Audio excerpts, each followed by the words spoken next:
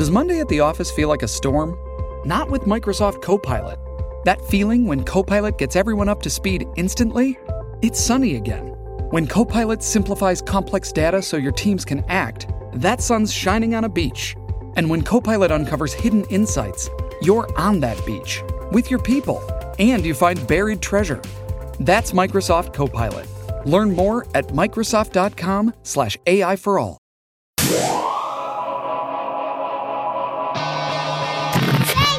Thank you, gentlemen and guns. Hey guys, brand new podcast, and we are the worst parents in the world. The worst. If you're questionable about your... Not true. We're getting a puppy. We're getting another bull mastiff puppy. I was like, I can't help it. I miss it's been so much better. So, and I want to thank everyone so much for all the kind words you guys shared, and everyone that reached out. It means so much, and it means really like leveled to me how important comedy is, because laughing really gets your brain off like bad shit. But we're getting a puppy. Getting a puppy gets your brain off bad shit. We're getting a puppy because the puppy we currently have follows me for 2 to 3 hours a day, wanting me to play ball with her in the morning, and then 2 or 3 hours again at night because she lost her playmate. So we're really getting Izzy a puppy because literally from 7 to 10 this morning, she just brings me the ball, which I'm happy to play with her. But it's amazing how more receptive you are to a dog's love that's been driving you fucking nuts since the day you got it. This dog is such a pain in the ass, but so in a good way. She just wants attention. She just wants to play. She's very playful, and that's awesome. But I can't possibly spend 6 hours a day throwing a ball. Oh, Hot Summer Nights Tours goes back on the road next week. This comes out next week. Wichita, Kansas, Kansas City. I wonder if I can remember them off the top of my head. Memphis, Columbus, Ohio, Philadelphia, Pittsburgh, New Jersey. God, it's at BurtBurtBurt.com. Get your tickets. Drive-in movie theater. Get there early. Tailgate. Set yourself up a nice little space. Stay socially distanced. Stay safe. Bring a mask just in case. Listen, don't do it because it's politics. Do it because it's nice to the fellow guy next to you who might be afraid and might be freaked out. Or don't bring. I don't know. Whatever the fuck. You're a grown-up. I'm not going to tell you what to do. But you should wear a mask. Yeah, well, where's yours? I live with you. I love wearing a mask. I love it. I love having cool fucking masks. I posted something on Instagram of the girls at the Grand Canyon hugging like this. Yeah. And I was like, socially distanced vacation. They're like, they're touching each other. They live together. Like they live together. I kept going, that doesn't make sense. Those comments don't make sense. Our daughter George is calling. Answer it. We're back. Family drama. It's being a parent so tough, especially to a 16-year-old. Good God. Just take me back to when they were babies. I got a video online of me and Georgia when I was working for Travel Channel. By the way, I thought I was fat as fuck then. I'm actually pretty skinny. You were not fat. In that video, I wasn't. No. I looked good. Mm. I know. Mm. I'm going to stop talking negatively to myself. Please. I don't do it with stand-up. I don't do it with anything. It's exhausting. But man, my body, I talk really bad to myself. So bad. Tom actually said, he goes, listening to you talk bad about yourself makes me not want to talk bad to myself, because he goes, I look at how unhealthy it is. It's so unhealthy. It's not very loving.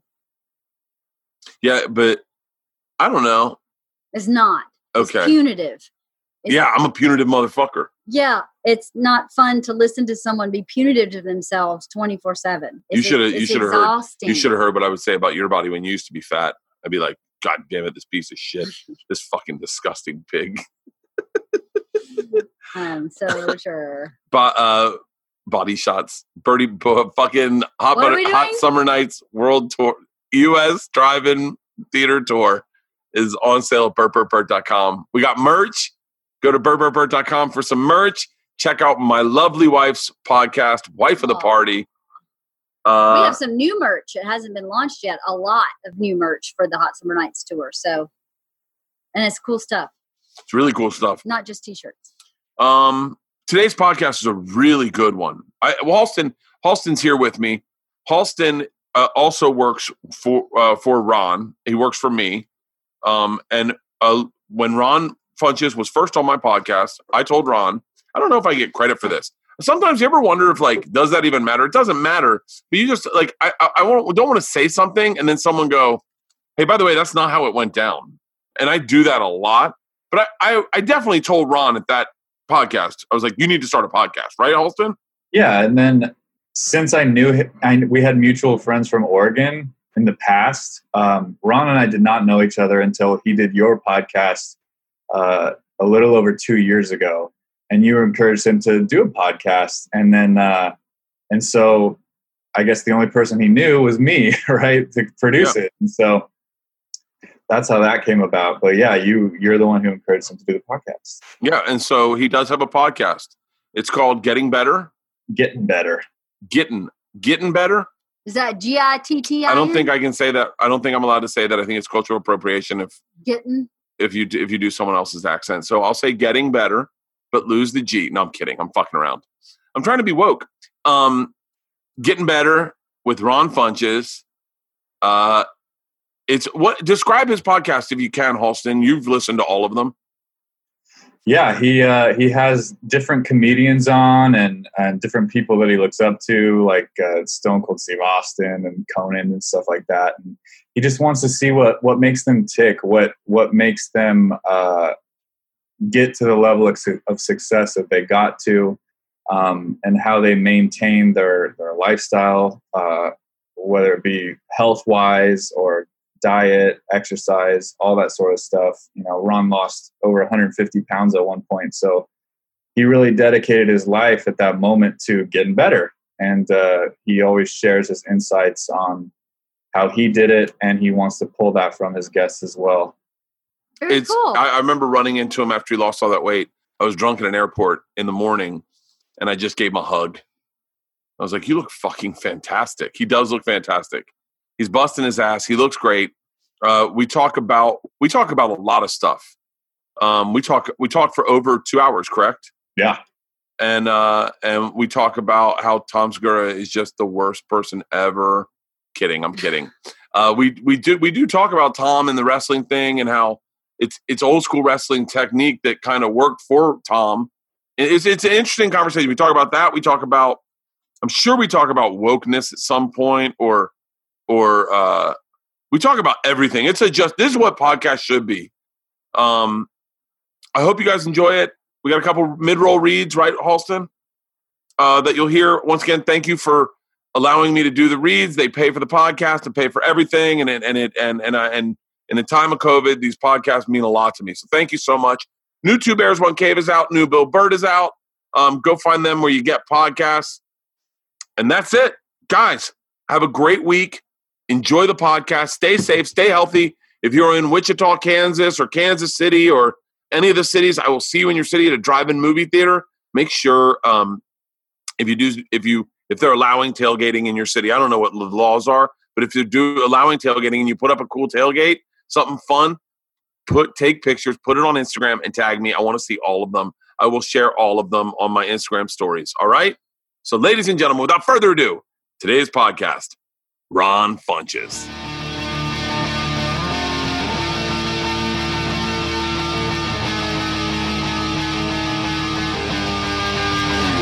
This is Overcast. I feel like my setup's kind of like, it's okay, but like I've never, like it's all me doing. If I had known we were going to be in quarantine this long and doing this many Zooms, I would have stepped it up to the next level. Yeah, I've been getting more as we go along. Got my ring light now. Got my better cameras now. Just my wife bought the ring light. Mm-hmm. Really, a little light makes a big difference. I have lights from when I was shooting. When I got fired from Travel Channel, I like doubled down and I started creating content. So I bought like legit lights. So I'm using those. You can see, but whatever. But I get into that shit. I just didn't know we were going to be in this long. Yeah, I don't think anybody did. And I had an inkling because my manager was just like, well, we'll just cancel these March dates and these April dates, and then we'll see how May and June is. And I was like, I think this is the rest of the year. Yeah. Did you have a panic when this started? Because I was thinking of that the other day. Did you have a panic when this started of like, hey, So when's the end date? Or did you, because I really was like, oh, I'll be back on the road in June. And I literally was like freaked out about that. But did you have like a panic when this started? I didn't have a panic when I had the initial, like, let me get all my shit together. I've never been a preparer. I've never been a like hoarder of things. So I was like, oh, we don't have toilet paper. We don't have this. We don't have that. So it was that stress of like, let's get all our bases covered and all that together. And then what really got to me was when they made that date of like, oh, this is when things are going to start getting back to normal. And I made some plans after that. And I booked some podcasts in person. And then to see all those start getting canceled and all that, being like, well, actually, no, we're not. That's when it really was like, oh, okay. I don't know when this is going to change. And I had to change my opinion about doing Zoom comedy shows. So Have you done any Zoom comedy shows? I've been doing them now, yeah, because I'm getting ready to do my own live stream comedy event on YouTube. The perfect first plug I get to do. Nice. September 5th, $10 tickets. You can go to ronfunches.com. I'll be doing the hour that I've been working on since my last special with my friends that I know. It's basically we're doing our road show that we would normally take on the road, and since we can't, we're going to do it on Zoom at Chris Titus's production studio. So there'll be a little 10-person audience, and it'll be I think it'll be a real fun. Oh wow! So Titus got a production studio, huh? Of course that motherfucker does. Yeah, of course he does. He's been waiting for this. He's been planning the demise of the Hollywood system. Titus heard stay-at-home orders and was like, this is all working out perfectly. My wife actually said, what's Chris Titus up to? I haven't heard from him in a while because she follows comics. She goes, what's Titus up to? And I was like, that's an interesting ask. Because normally with my wife, it's like, what's Whitney doing? What's like, Rogan doing? Like, it's like the people that are that I hang out with or I talk to regularly. She goes, what's Titus up to? And I was like, who fucking knows? But I guarantee you he's doing something big. Yeah, no, he'd always been someone. Growing up, I just loved the show. I love his stand up. And then I had him on my podcast and just talking to him about the way that he kind of works outside of the system and has been self-producing his own specials for years is something that, was deeply interested to me. So this was kind of the best way for me to do it of seeing if I can get a market of people who like me to take a thing direct to consumer, which is he's been doing for years with great success and something I want to do because I hate middlemen. So, I've had that conversation a lot of times. I've had that conversation a lot of times about middlemen. It's interesting. I had an option to do something on my own, and I did something on my own with no notes, and I was craving notes. I was wanting someone to tell me what to do. Because once you get that option, you're like, yeah. But the truth is, with touring, I'll tell you, podcasting, man. I think you started your podcast through Halston, right? I think shortly after we met. Yep. And I told you, I said, stay away from everyone. Make this your own. Have this your own because owning it yourself is so valuable. No, yeah, that's something I take very seriously, and I agree with you about the notes thing. I think we see that so often, that like people who create these great arts, and then they get these big deals where they're like, just make what you want, and then it's horrible. It doesn't come out well because we all need that that outside eye being like someone to fight against sometimes, Yeah, absolutely. I want to talk to you about your podcast. Sure. Tell me from the beginning idea to where you are today, to like what books you read to get you in the mindset, and was your podcast a jumping off point for where you were moving in life? Because I want to say the last time we met, you've lost a lot of weight. You've really gone after goals the way I haven't seen a lot of people do it. Oh, thank you, Bert. I appreciate that. Thank you very much. The original idea of the podcast was just a thing that was like the way I talk with my friends and the people who are really, really close to me. Not the people, not necessarily other comics or things like that, who are like, friends and acquaintances. But if you're like my best friend, you were over at my house at vision board parties. You knew that I love talking about goals and feelings, and you knew that I like doing affirmations and pumping my people. And you knew that I hate negative self-talk. Like people, don't put themselves down around me because I will tell them to leave, because I don't like that energy. And so it was more of like, the podcast was like, how can I be more me and bring more of me than even what I'm doing on my stand up, because those things aren't necessarily great premises of like, but, it is who I am. And originally I was just my original idea was to make a version of The View for men. And then I talked to a lady and she thought it was sexist and she hated it. And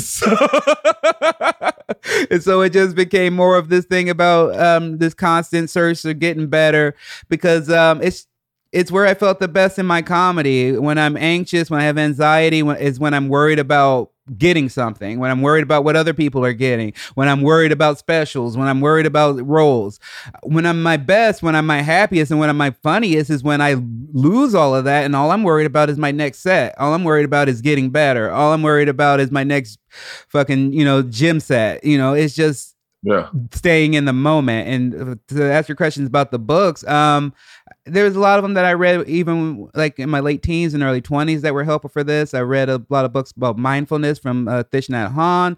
The Secret was a big part of it. Emily Gordon's books. That Secret broke a couple comics too, though. Yeah, that's true. Fucked some comics up where you're like, they don't even do it anymore. Yeah, no, but I kind of, that same thing with the pandemic and politics. I was like, well, you guys were already basically just protesters on stage anyway. It wasn't funny. You were just doing protest things. So yeah, get out into the world and go protest because you weren't funny in the beginning. So.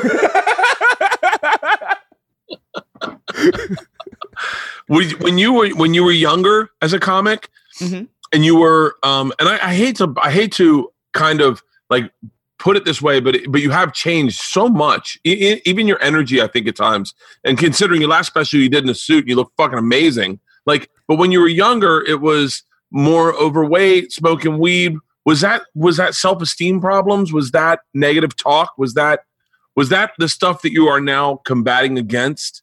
Yeah, a lot of it is. I mean, some of it was fun. Some of it was just I was a young 20-something comic who was broke and fat and just like smoking weed and wearing hoodies. But a lot of it was, I didn't believe in myself. I didn't believe that I could achieve things. I didn't have any background information to tell me otherwise. Everything else was like, oh, you've always been poor, you've always been broke, people always make fun of you. There was just this lack of faith in myself. And it was it took my first acting gig and seeing me on TV, and it was like this twofold thing of, I was like, hey, whoa, I was kind of able to avoid how big I was and how unhealthy I looked, because if I didn't go look in the mirror, I never noticed. But when I saw myself on TV, I was forced to go like, oh, holy shit, I don't look healthy. And then the other half of that was like, oh shit, I'm on a sitcom and I don't even take care of myself. I don't even, I was barely in acting class at that time. So I was like, well, what if I buckle down, go to acting class? What if I work on my health?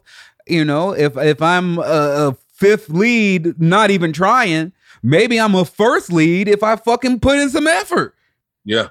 Yeah. Were you worried? Were you concerned that the lack of effort, the weight was like the character they wanted? And that if you lost the weight, they'd be like, I remember losing weight, going into a casting after I did my first sitcom. Mm-hmm. And obviously, as you know, and I'll explain to anyone listening, once you book a sitcom, you no longer audition, you go straight to producers. Like, you're like, for you, it's probably just a straight offer, but for me at the time, it was going straight to producers. And I walked in and they were like, big producers were like, oh, so are you changing your look? And you're like, no, I'm just trying to take care of myself. Thinking, why wouldn't you want to better your, like, I'm not just going to be like fucking the guy, like, I'm going to grow also. Were you concerned about that?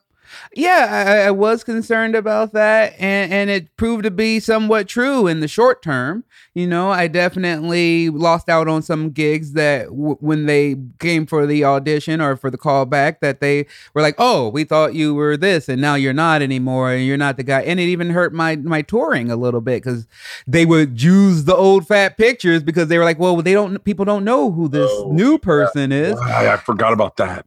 I forgot that happened to me too. I had one that looked like Adam Sandler. I was young and cute. Everyone goes, what the fuck is that?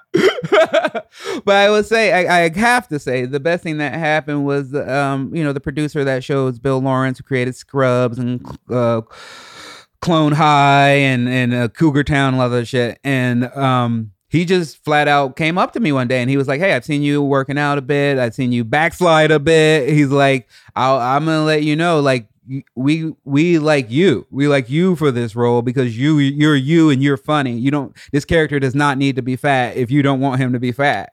And that was something that really like helped me, so that I was no longer concerned that if I changed, people wouldn't want this character anymore. And then it mostly became, fuck you. If you don't, you like that guy, let me show you what I'm really about. Was working on Undateable a fun experience? It was an amazing experience. And it was one that only got more amazing to me the further I got away from it, because it was all a group of comedians who love doing stand-up, and they even would adjust the schedule so that we would end in time so that we could go to the Comedy Store, go to the Improv. And now that I've been on other shows, I know that is not something they care to do. Like they will take you all friggin' day. And just the freedom to come up with my own material, my own jokes, my own bits. I did my own like homage to I Love Lucy that they put into the show. I did a whole like 2-minute bit about being high that they put in the show, and just being on Sitcom Sense where they don't want to have fun, where they're like clocking in and clocking out like it's a regular job. I was like, oh man, I didn't know how good I had it until it was gone. Yeah, it's interesting. My first TV show was a show called The X Show in 2000, I guess. And it was the greatest job I ever had. And I remember one of the grips telling me, just so you know, I know this is your first show. They're not all like this. And one day you're going to regret not enjoying, like you're going to look back and go, shit, I missed this. And I went in my head, Ron, and I think you can probably empathize with this. When you book your first show and you're young and you're talented and people are telling you you're young and talented, you think this is smooth sailing from here on out. They picked the right kid. This kid's got it. So have fun standing in my jizz, suckers. And man, I didn't work right after that. And I did a sitcom, and then things started drying up. And I remember that guy's words to me. He was a grip, big dude, probably dead now because he was from heart disease, fucking long goatee. And he was so right that first show, because you're experiencing everything for the first time. You're not jaded. You get a parking spot and you're excited. You're like, yeah, I got a fucking that parking spot meant so much to me. Yeah. If someone took the time to spray paint my name on you're like, oh yeah. And then I was there because I would still sneak around and go to the lot and work out at the gym and try to smooze around with people even after the show was canceled. So I got the joy of seeing the play, and then I got the horror and the pain of watching them strip them off. It's crazy. It's crazy when you go back and like I did a show on that lot right after that, like a guest. They used to do Jimmy Kimmel had a show called Win Ben Stein's Money. Mm-hmm. And I tested for it when Jimmy left. And I went in, and the same guy that used to check my ID, I didn't get to drive on. I had to walk on, and he didn't even remember who I was. And I went, oh my God. So that's this business. Mm-hmm. It truly is. And you stop getting free stuff, the worst. That's where I'm at right now. Well, how long have you been doing stand-up? 14 years. 14 years. That's that's enough to have a base. Like, meaning, like, when I started, I had no base. I had been doing stand-up 6 months when I got my first deal, and then a year and 6 months when I got my second deal and my TV show. And so I have been doing stand-up for under 2 years, and I was on TV. And I remember Patrice O'Neill telling me, you got no base. Like when this goes away, everything goes away. And I was like, he's jealous. He doesn't know what he's talking about. Boy, was he fucking right. And I said, and I'd say to you now, where you think you are, or where you go, where you just said that, man, 22 years. When you get to 22, you're like, You're like, hey, everyone can suck my dick, man. I'm definitely not well-rounded, but like as Halston knows, I live in a very small house. I don't ask for much. I don't need much. And anything I make is all gravy. I just want to make sure the girls can go to college. Me and Leanne can retire. And I don't need, and so I think your perspective shifts. Like, talking to Bill the other day, Bill Burr, and he was like, we're talking about going on the road. And he's like, no, fuck it. It's not worth it, man. I got 2 new babies. Like, I think the older you get, you start going, I heard someone the other day say he's retiring. He's like fucking 50 years old. Not Bill, but another person was like, I'm done. This business can suck my dick. I don't need it. I don't need the headache. And you're like, and it's a shift in mentality because your fucking fighting years haven't even started yet. Like your fucking fight weight hasn't even started yet. Like I would love to be 14 years in. Fucking love it. Don't tell me that. Oh, bro, the hunger. See, like I'm already struggling over here. I'm already getting my projects denied and pushed around. It's because you're 14 years in, right? So 14 years in. No, that is. With 14 years in, let me think. Halston, you still here? Do the math for me. 14 years in. I started when I was 26. So when I was 40 years old. 40 years old, I was in Australia. I was the skinniest I've ever been. And I realized on one of the best days of my life that my job at Travel Channel was fucking pointless. I realized I am a stripper. I have no forward movement. I'm making money. I'm having a good time. But I'm not learning anything. And let me tell you something, Ron. I didn't change my trajectory for another 3 or 4 years. I looked, and at the time, Tom Segura, who I know you hate to death. Tom Segura. No, I like Tom Segura. I hate Mystic Rick. Fuck that guy. I'm joking. But Tom Segura was blowing up, man. He's got his first Netflix special. He was started touring. He was getting out of the clubs, going into small rock venues. And I remember thinking, I could pivot or I could stay on the track. And I had kids. I was like, I need to pay for shit. I need to make sure I got this house taken care of. I got to make my nut. Man, imagine being where you are today when you're 44. Like that was where I was when I got fired from Travel Channel. My friends were all doing theaters. And I'm sitting there going, I can't sell clubs at the St. Louis fucking Heliums. Or is it St. Louis? Yeah, they got a Helium there. But you're probably the funny bone at the time. No. St. Louis Heliums. They just opened it. I walked in, and I remember the manager saying to me, I'm looking at a gas station, and in my head, I'm not selling any tickets. I'm fucking going nowhere. I'm literally just did press, and they didn't know who I was and didn't care who I was. And they brought me in for like 7 minutes, and the manager said to me at the time, he goes, so how much longer do you think you can do this? And I went, Ron, the look on your face was a look on my face. And I thought, wow, that's what he thinks of me. And then I got into a fucking fight with Doug Benson on stage, and we screwed each other.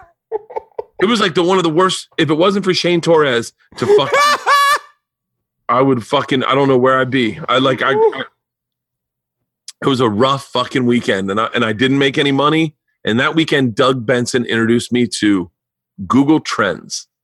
And it changed the way I looked at the business entirely. And I went, oh shit, you just got to pop online. You fuck television. You need people buy tickets online. You need someone at their computer to see you and then go, how do I get tickets to that?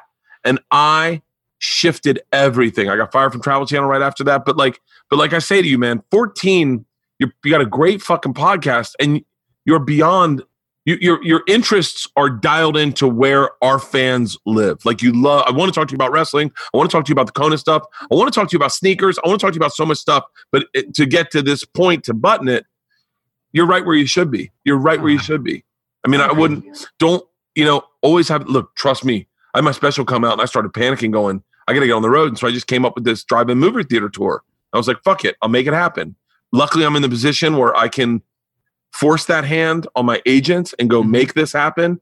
And then when they bring me back a less than stellar offer, I can go, fuck it. I can afford to lose money if I do. Let's do it. And then turned out very positive. We're doing another run of them. But yeah, I mean, at 14 years, Ron, I would have traded seats with you any day of the fucking week. So thank you for saying that. That really helps me because I get caught up in my own weeds and what I got going on, but a lot of what you said is something that that popped for me a little bit earlier in my head. So I'm glad that I listened, because I was kind of in that same boat where I was like, I went on Undateable, a sitcom, and then as soon as that got canceled, like the next day, they were like, we got a meeting for you. This other show wants you to be a series regular on that show. So it's very similar. I was like, okay, this is what I do. This is easy money. They just like me. And then that show got canceled in one season and was not as fun to work on and was not as enjoyable for me and wouldn't let me do stand up. And I was very much became aware, like, oh, I don't have a base. Like, people like me when I pop up on At Midnight, when I pop up on different sitcoms. They like it, but they don't have a way to follow me after that. And that was one of the reasons why I made my podcast. I was like, well, even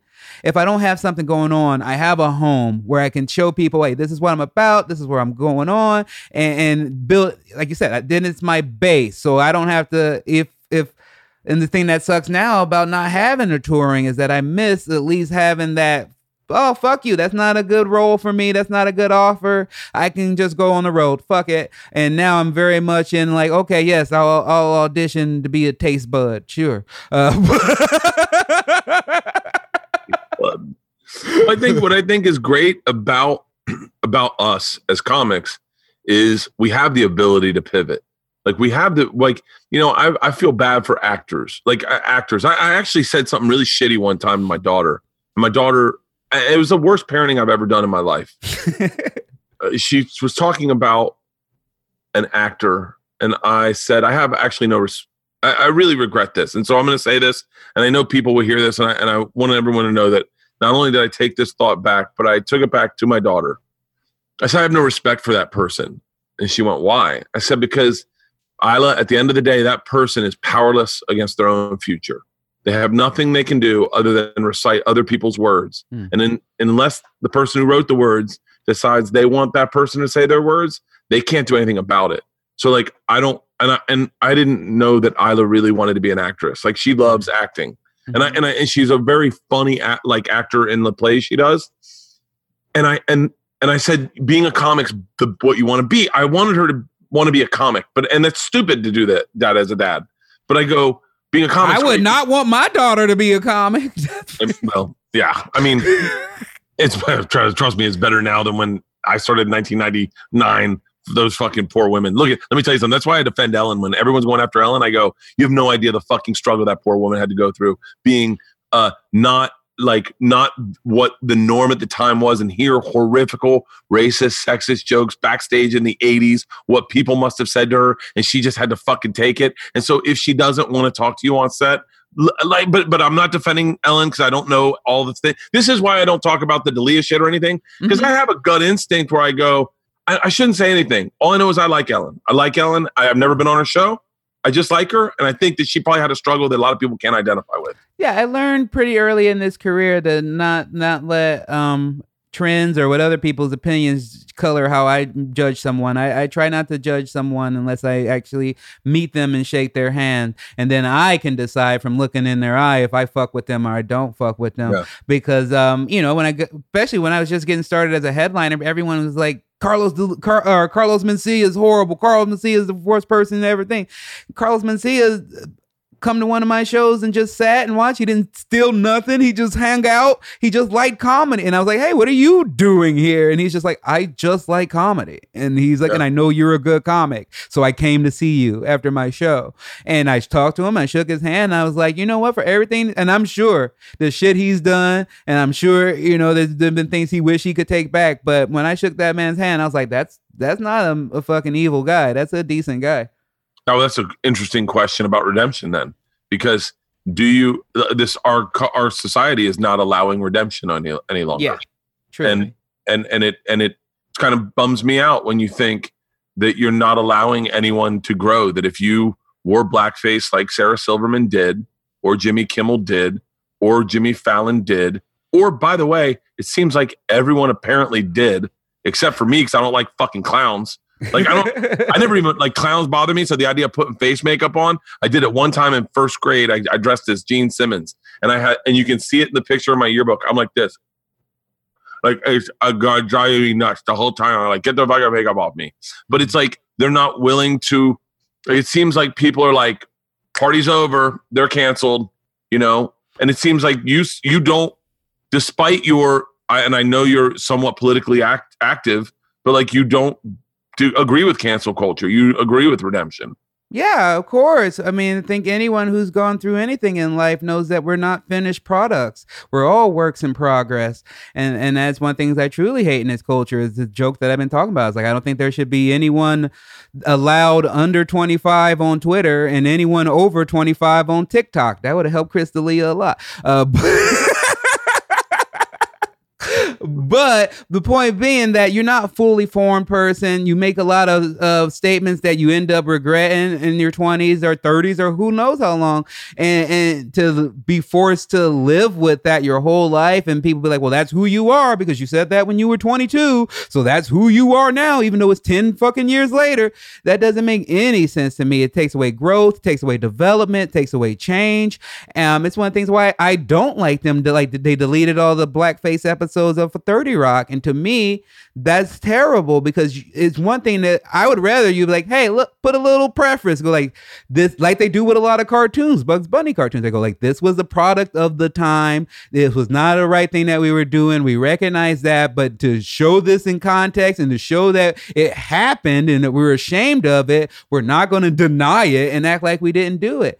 And I think I also just have a weird position because one of my best friends is Sean Waltman, X-Pac, and one of our first conversations was me talking to him about like he was on Wrestling Ring and in the middle of the Monday Night Wars back in the 90s, 6 million people watching. He did blackface, and now he is married to a black woman. So you could imagine how she has to explain that at her fucking family dinners. Yeah, I think X-Pac gets a pass. He's had a rough.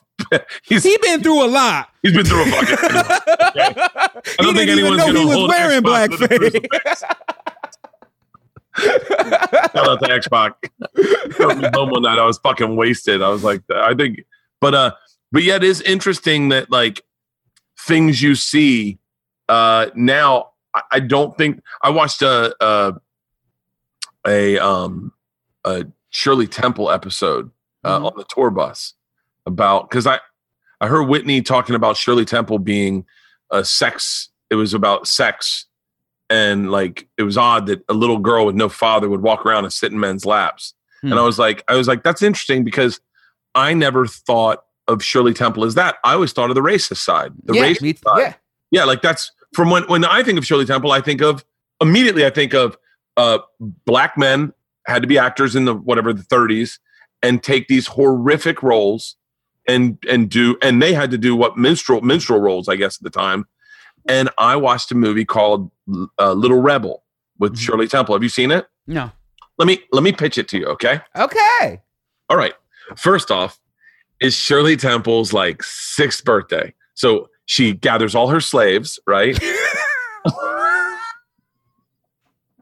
Ron, it gets so much fucking worse. It gets so much. Well, by the way, that's just the first scene of the fucking movie is her making them dance and then refer to the other 6-year-olds. They're holding like it is so bad. But the crescendo, where it gets horrific is they dress Shirley Temple in blackface and she hides in a closet and they dress her in blackface with an Aunt Jemima do-rag, and she and it's all about them fighting the North. Her dad's a Confederate soldier and the North is horrible, and they portray the North as being horrific, and you're like, hold on. And these poor my heart broke my heart broke in a lot of places. And by the way, this is why I think it's important they don't get rid of scrub our history of these movies, is that it's important to feel. I'm sitting on my tour bus, I'm hungover. You know, I got Shane, Captain Woke, above me. So if I have any questions, I can run them by him. So, and I'm watching this. I feel bad for the older dudes that are playing like her slaves, but I felt really horrific for the children, the slave children. But by the way, they're just actors. But then these are just young black people in the 30s who had to play slaves. By the way, their grandparents were definitely slaves, but they had to play slaves, and they had to play subservient slaves to Shirley Temple, and to watch that interaction on screen, but to know that off screen, it wasn't probably that much different for them. I just sat there and I was like, obviously I couldn't get through the movie, but like I had to scrub forward to like go like just get me to the point so I can write a joke about it. And I couldn't even write a joke about it because I was like, it's really gross. It's really gross to think, but I don't think things should be scrubbed. I don't think I think they should get rid of Confederate statues only because the reason they were put up was bad. Yeah. You know, like I don't think they should get rid of names of cities per se. Like I don't think they should get rid of Washington, D.C. or Columbus or Austin or all the cities that they want to change names of. Because then we're just going, what are we just going to call it? District 7? And we're turning into... Well, I think overall, I mean, that's just used to complicate what the real issue is, right? Like the real issue is a very, very simple issue. Ron. That's it. I want you to explain that. It is used to complicate the real issue. And it's done by the far right. Yeah. It's just all these things that are thrown in and added, like, well, they want this and they want that and they want to change the world and they want to run the thing. And even Terry Crews is out there being like, well, we can't make it turn into Black Lives Better. And it's just like, that is not what this has ever been about, even though if that happened, fuck you, your turn. But the whole point of Black Lives Matter is very simple. Hey, please, if you're a civil servant, if your job is to protect your community, please don't kill us. That's it. And if that is too much, if you happen to accidentally kill us, please let there be some repercussions. That's it. That's the whole thing that's about. And it's bigger. I mean, as much people then go, all lives matter, blah, blah, blah, blah, blah, blah. And it's like, yeah, that is used as such a throwaway statement, but what they don't understand is how important Black Lives Matter is to their very statement. It is a test. It is a case of like, if you allow this to happen to people that you can the same propaganda that they use for Nazis, for Japanese, and then they like, you just refer to black people as thugs and as violent and as this. And then if you are just willing to go like, well, you know, you shouldn't fight with the police and you shouldn't run from the police and you shouldn't do this. That's why you get murdered. And then the next thing you know, there's vans in New York City picking up everybody. So that is fucking scary, by the way. Listen, I always keep my mouth away from politics, but all I see when I don't talk Antifa, Proud Boys, I try to stay away from all of that, you know, just because, like I said, I haven't done any of the research. I can tell you, I think police brutality is horrific. When I watch those videos, it hurts my heart. I can tell you that when Trayvon Martin died, I didn't see two black people talking about a black kid. I saw two parents grieving a child. That's all I saw. And when I see these vans picking up kids, and I'm not talking politics, all I see is a bunch of grown men throwing a child in a van. I think of that being my little girl but I don't, like I said, I'm not talking politics, but I see Isla Grace, my youngest, spray painting a fucking camera and going, fuck this. This is my little political statement, taking a broom and hitting a camera.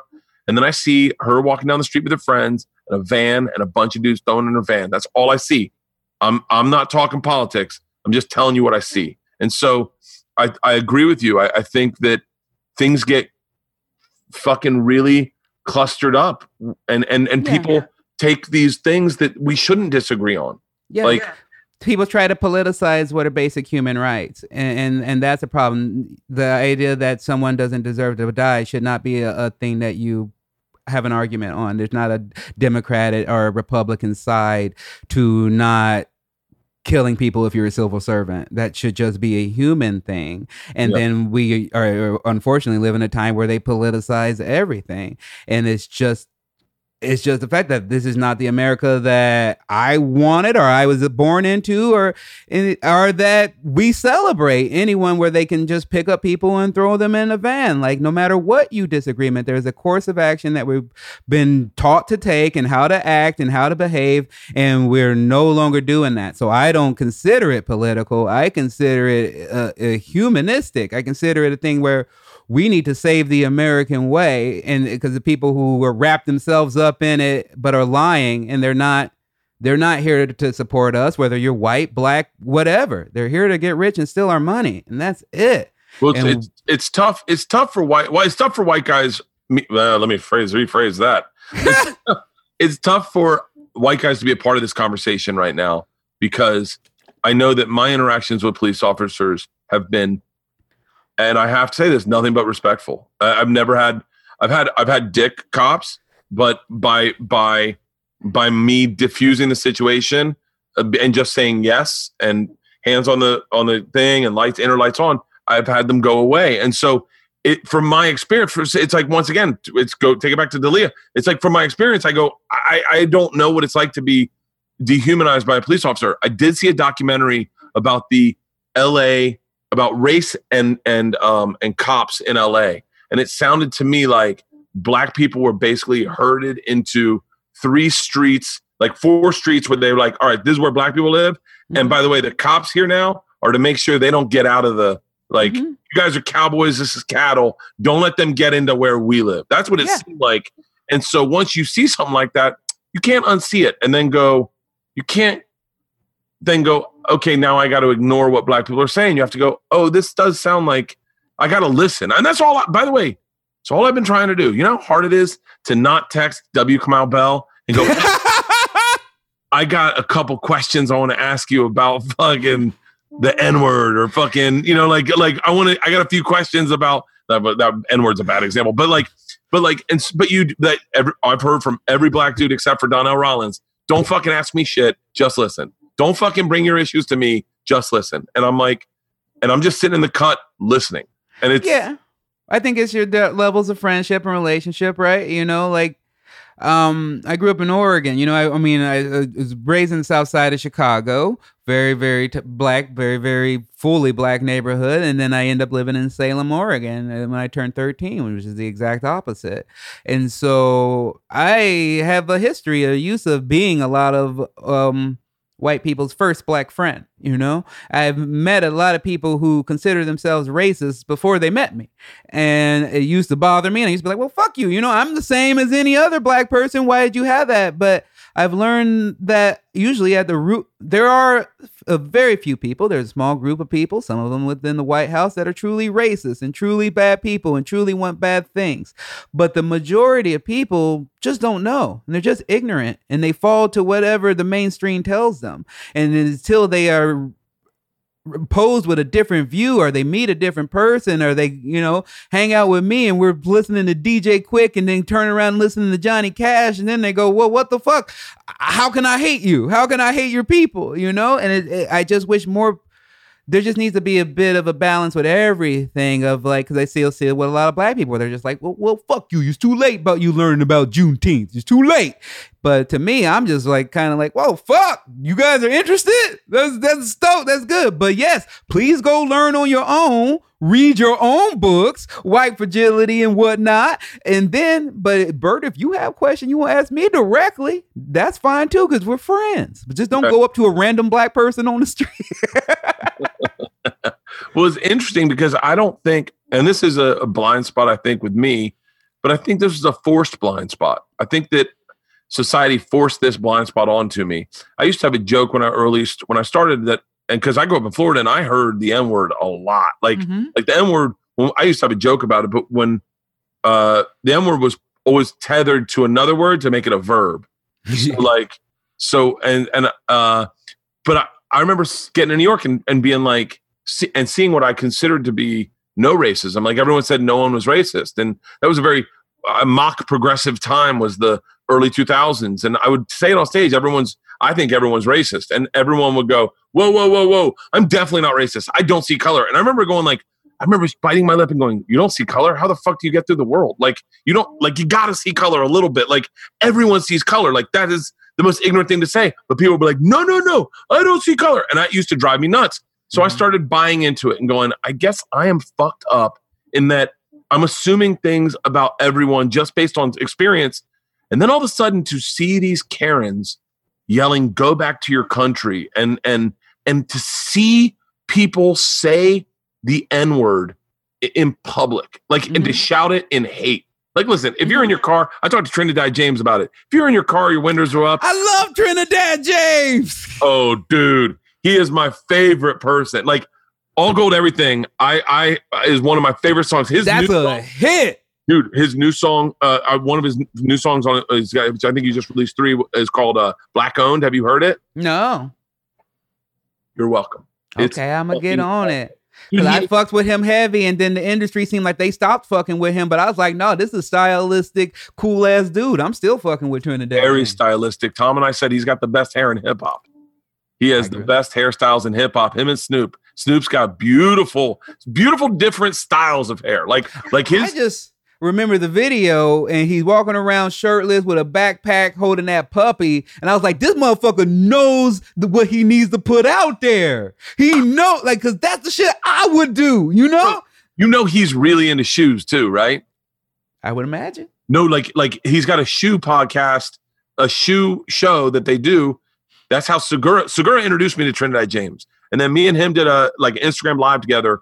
And we talked about his use of the N-word and then my appropriating it in my car. And then how does he feel about me in my car? And his response, once again, I am paraphrasing. If this is not what he said, I then misheard and I apologize. But his response was, it's my art. And if you use it responsibly and you're not being an asshole about it, then I want you to enjoy my art, you know? And so that's my point about that. We'll pivot and talk about Trinidad though. But no, I before we do, I do want to get into that point you said, because I think it takes out intention when you start just policing word usage and you start just policing jokes. Like, we'll go to a different rapper, like this rapper named Krayshawn that was really popular, I think like 5-8 years ago. She had one song called Gucci Gucci that people loved. And then they found out that she said the N-word a lot and everybody got all crazy about it and was like, whoa. But what they failed to realize is that she was born and raised in the Bay, where they just throw that word around no matter what race you are. It's about their community, and we were judging their community that we weren't a part of. So I look like that a lot. And as far as the not seeing any color, that's one of the racist calling cards when you hear that, because then you like, when you say you don't see color, you're saying you see everyone as white. You see everyone as yourself. You see you're whitewashing everything. Fuck were you when I was doing this joke in Des Moines in 2007? Fucking bro, that is the fucking punch. I wish I had the insight to have that, to say that, because you're right. When you say you don't see color, you're saying I see everyone as white. Yeah, that's it. And then you're disregarding people's different culture and their different ways of being. And when you don't see someone's color, you don't see their way of life, you don't see their struggle that they've been through. You're putting them through a lens that everything is just whitewashed. And I mean, no, I see color. I know when I know when someone's a little bit different, and I just try to respect, even if I don't understand those differences, because I'm not aware of their culture. You just go, I don't get it. I don't know it, but I respect it. Yeah. I mean, I've been obsessed with hip hop since they first displayed it on 2020. That's where I found hip hop. Isn't that sad? That's where I found hip hop, was 2020. And then I was like, I got to get, what was the first Mantronics? Was that the first? I'm trying to think of the first hip hop album I got. The name of the song was called Baseline. I think it was Mantronics. Because the first album I ever bought was Fuji's The Score. Oh, wow. I'm so much older than you. Yeah. I remember hearing about Will Smith when he was just like a underground rapper in Philly. I was in Norristown, Pennsylvania with my cousin Abe and his best friend Kwate, and they explained Will Smith to me and DJ Jazzy Jeff. And they played, I want to say I forget what they played, but I remember going like, okay, I'm really into this. This podcast is brought to you by For Hims. For Hims is all about men's wellness, whether it's help with hair loss, ED, having a cold, interested in mental health, or what I love about them is they also provide COVID-19 home tests. Yeah, Hims is here for you. I started losing my hair when I was 22 and I did something about it. And you can do something about it. If you see that hairline's going back, now's when you stop it. 66% of men start losing their hair by the age of 35. And if you don't do anything about it, you just go bald. You don't have to go bald. Thanks to science, hair loss can be optional. Hims connects you with FDA-approved products to treat hair loss, and they have thousands of happy customers loving the results. Hims was created by a guy who knew that, just like me, most men don't want to go to a doctor. They'd rather deal with this online. So if you're approved, all you got to do, talk to a doctor online. If you're approved, products are shipped directly to your door in discreet packaging. Anyone can make claims about their treating hair loss. But if you're not happy, Hims, after 90 days, just email them and they will give you a full refund. Today, Hims is giving you their best offer yet. If you're not happy with your results after 90 days, Hims will give you a full refund. And right now, my listeners can get their first visit absolutely for free. Go to forhims.com/Bertcast. That's forhims.com/Bertcast. Disclaimer: full refund of price paid available for first 90 days supply. Refund request must be made between 90 and 100 days after product shipment delivered. Prescription products require an online consultation with a medical professional who will determine if a prescription is appropriate. Restrictions apply. See website for full details and important safety information. Guys, that's forhims.com/Bertcast. Let's talk about your morning routine real quick. Has it changed? How has it impacted your oral care? Do you wake up and brush your teeth, or do you wake up, have food, and then brush your teeth? Is food delivering to your door? Is it being delivered to your door? How about getting your oral care delivered directly to your door? That's what I do with Quip. 75% of us use old, worn-out bristles that are ineffective, and even more of us forget to floss daily. Not me. I floss non-fucking stop. Am I a flosser, Leanne? Yeah. I am a hardcore flosser. Good health starts with good habits. Quip makes it easy by delivering all the oral care essential you need to brush and floss better. The Quip electric toothbrush has time-sonic vibrations with 30-second pulses for a guided, dentist-recommended 2-minute routine. And there's even a sized-down version for kids. Paired with their anti-cavity toothpaste, which I absolutely love in mint and in watermelon, you can get all the ingredients your teeth need. Quip also has an eco-friendly refillable floss with a dispenser you keep for life, an expanding string that helps to clean in between. Quip's brush heads and toothpaste and floss are automatically delivered on a dentist-recommended schedule every 3 months for just $5 each. A friendly reminder of when it's time to refresh. So you committed to good oral health, and shipping's free. Join over 3 million happy customers and practice good oral care easily and affordable with Quip, starting just $25. And if you go to getquip.com/Bertcast right now, you'll get your first refill for free. That's your first refill for free at getquip.com/Bertcast. That's GETQUIP.com/Bertcast. Quip, the good habits company. You don't want to know a secret? When I was in like 5th, 4th, maybe 6th grade, 7th grade, now that I'm thinking about it. There's a lot of range here. I know. When I'm trying to think of when I was talking to girls on the phone, right? So I talked to girls on the phone. That sounds like 6th grade. 6th? Yeah, it does sound like 6th.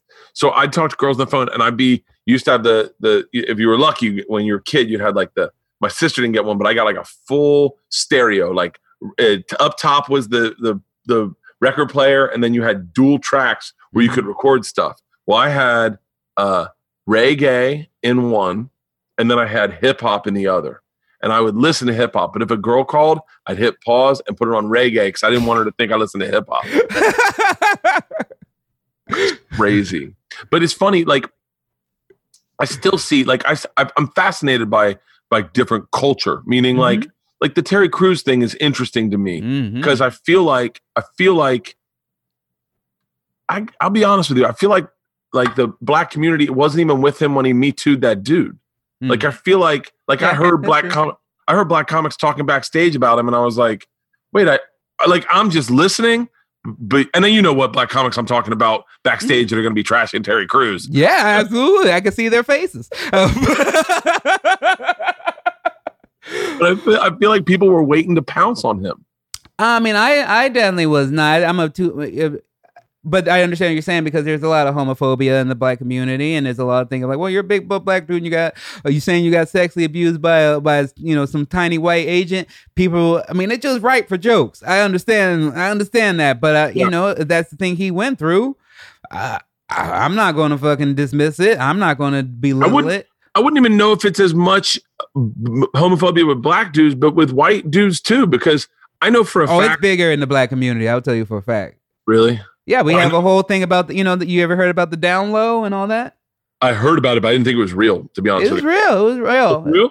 Yeah, just a black community of like very flamboyant black dudes who were acting like they weren't gay, but they were. And now that I say that, it sounds like I'm outing myself because a lot of people in my YouTube videos keep telling me that I'm gay and I haven't come out yet.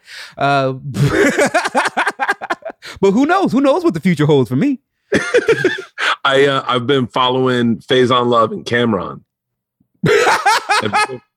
First of all, I'm friends with Cameron, right? Like I love fucking Cameron. Friends, but like we texted a couple times and met him at a Knicks game, invited him to my show, and but I've been watching that, and all I will say, and I'm fans of both of them. I'm a fan of Faison Loves. I am legit a fan of Faison Loves, and I am a legit fan of Jim Jones, Cameron, the whole Dipset. Like I was in New York. Well, I moved to New York when they popped. So. And there's something about New York. God, stay on point, Bert. But there's something about New York that when an artist from New York pops in New York, that is your Sunday. When you're walking down the street, that's the music you hear playing in cars on Sundays when it's sunny and the top's down, and you connect with that music. Like it changes your DNA. Like that's who you become. You become that whole East Coast is like that. Whenever I go to Philadelphia, I still hear them playing Memphis Bleak and all the Rockefeller shit, and I'm like, damn, they rap that hard still. Yeah. And so, but I will say, having said I'm fans of both of them, their back and forth calling each other gay is so blind. Like it's like, guys, you're like Cameron, love Cameron. I'll say it again, but he's like, just so you know, I got friends in the LGBT community, but he's gay. And you're like, that you're not like, I think you're missing the point a tad bit. And Faison, you got to respect Faison because he's like, I don't even give a fuck. He's really gay. Like, sounds like a lover's quarrel. Sounds like somebody stole somebody's boyfriend. But it's really fascinating to me as like a trying to grow type of dude. Not saying I am at all, but like trying to listen as best I can to like scroll, and you can't help what Google News tells you what you're interested in. They don't give a fuck. They're like, oh, by the way, you're really into boats launching? I don't give a fuck what you say. You're like, I guess I am. And so they're like, and by the way, you also have a crush on Chelsea Handler, even though you talk shit about her on stage, just so you know. And you're like, God damn it. You're right. I do. When I didn't at first, and then when I met her and was working on Chelsea lately, you could feel the power coming off of her. And I'm like, that's very attractive. I don't think I would. I met her once. I don't think I'd have a crush on her if I met her. I think her energy would probably turn me off, but I think she's beautiful and I love her stand up and I like her. I like from afar. I like her. Like I watch her go. This is what's wrong with Instagram. I watched her go skiing for like 3 months in a row. And I was like, God damn it. She'd be fucking awesome. My wife never lets me hit a vape pen when we're going skiing. I was like, my wife only lets us go skiing for a weekend. She went skiing for 3 fucking months. She went skiing for 3 months and then dropped a documentary on white privilege. Because she was living the life. She was well versed. Yeah. But anyway, I don't even know what we were talking about. But regardless, that we're talking about Terry Crews. The last I knew. So yeah, and then they're going after him about black supremacy. Is that what it is? Yeah. So what is that? Is that the idea that I'll tell you what it sounds like. Is that the idea that no one ever stands for the national anthem now? And that is black rights first and then everything after that? Is that what black supremacy is? I don't think it's a real thing. I think it's a thing that Terry is talking about. That is that basically he's using like fear mongering and old tactics that people used before.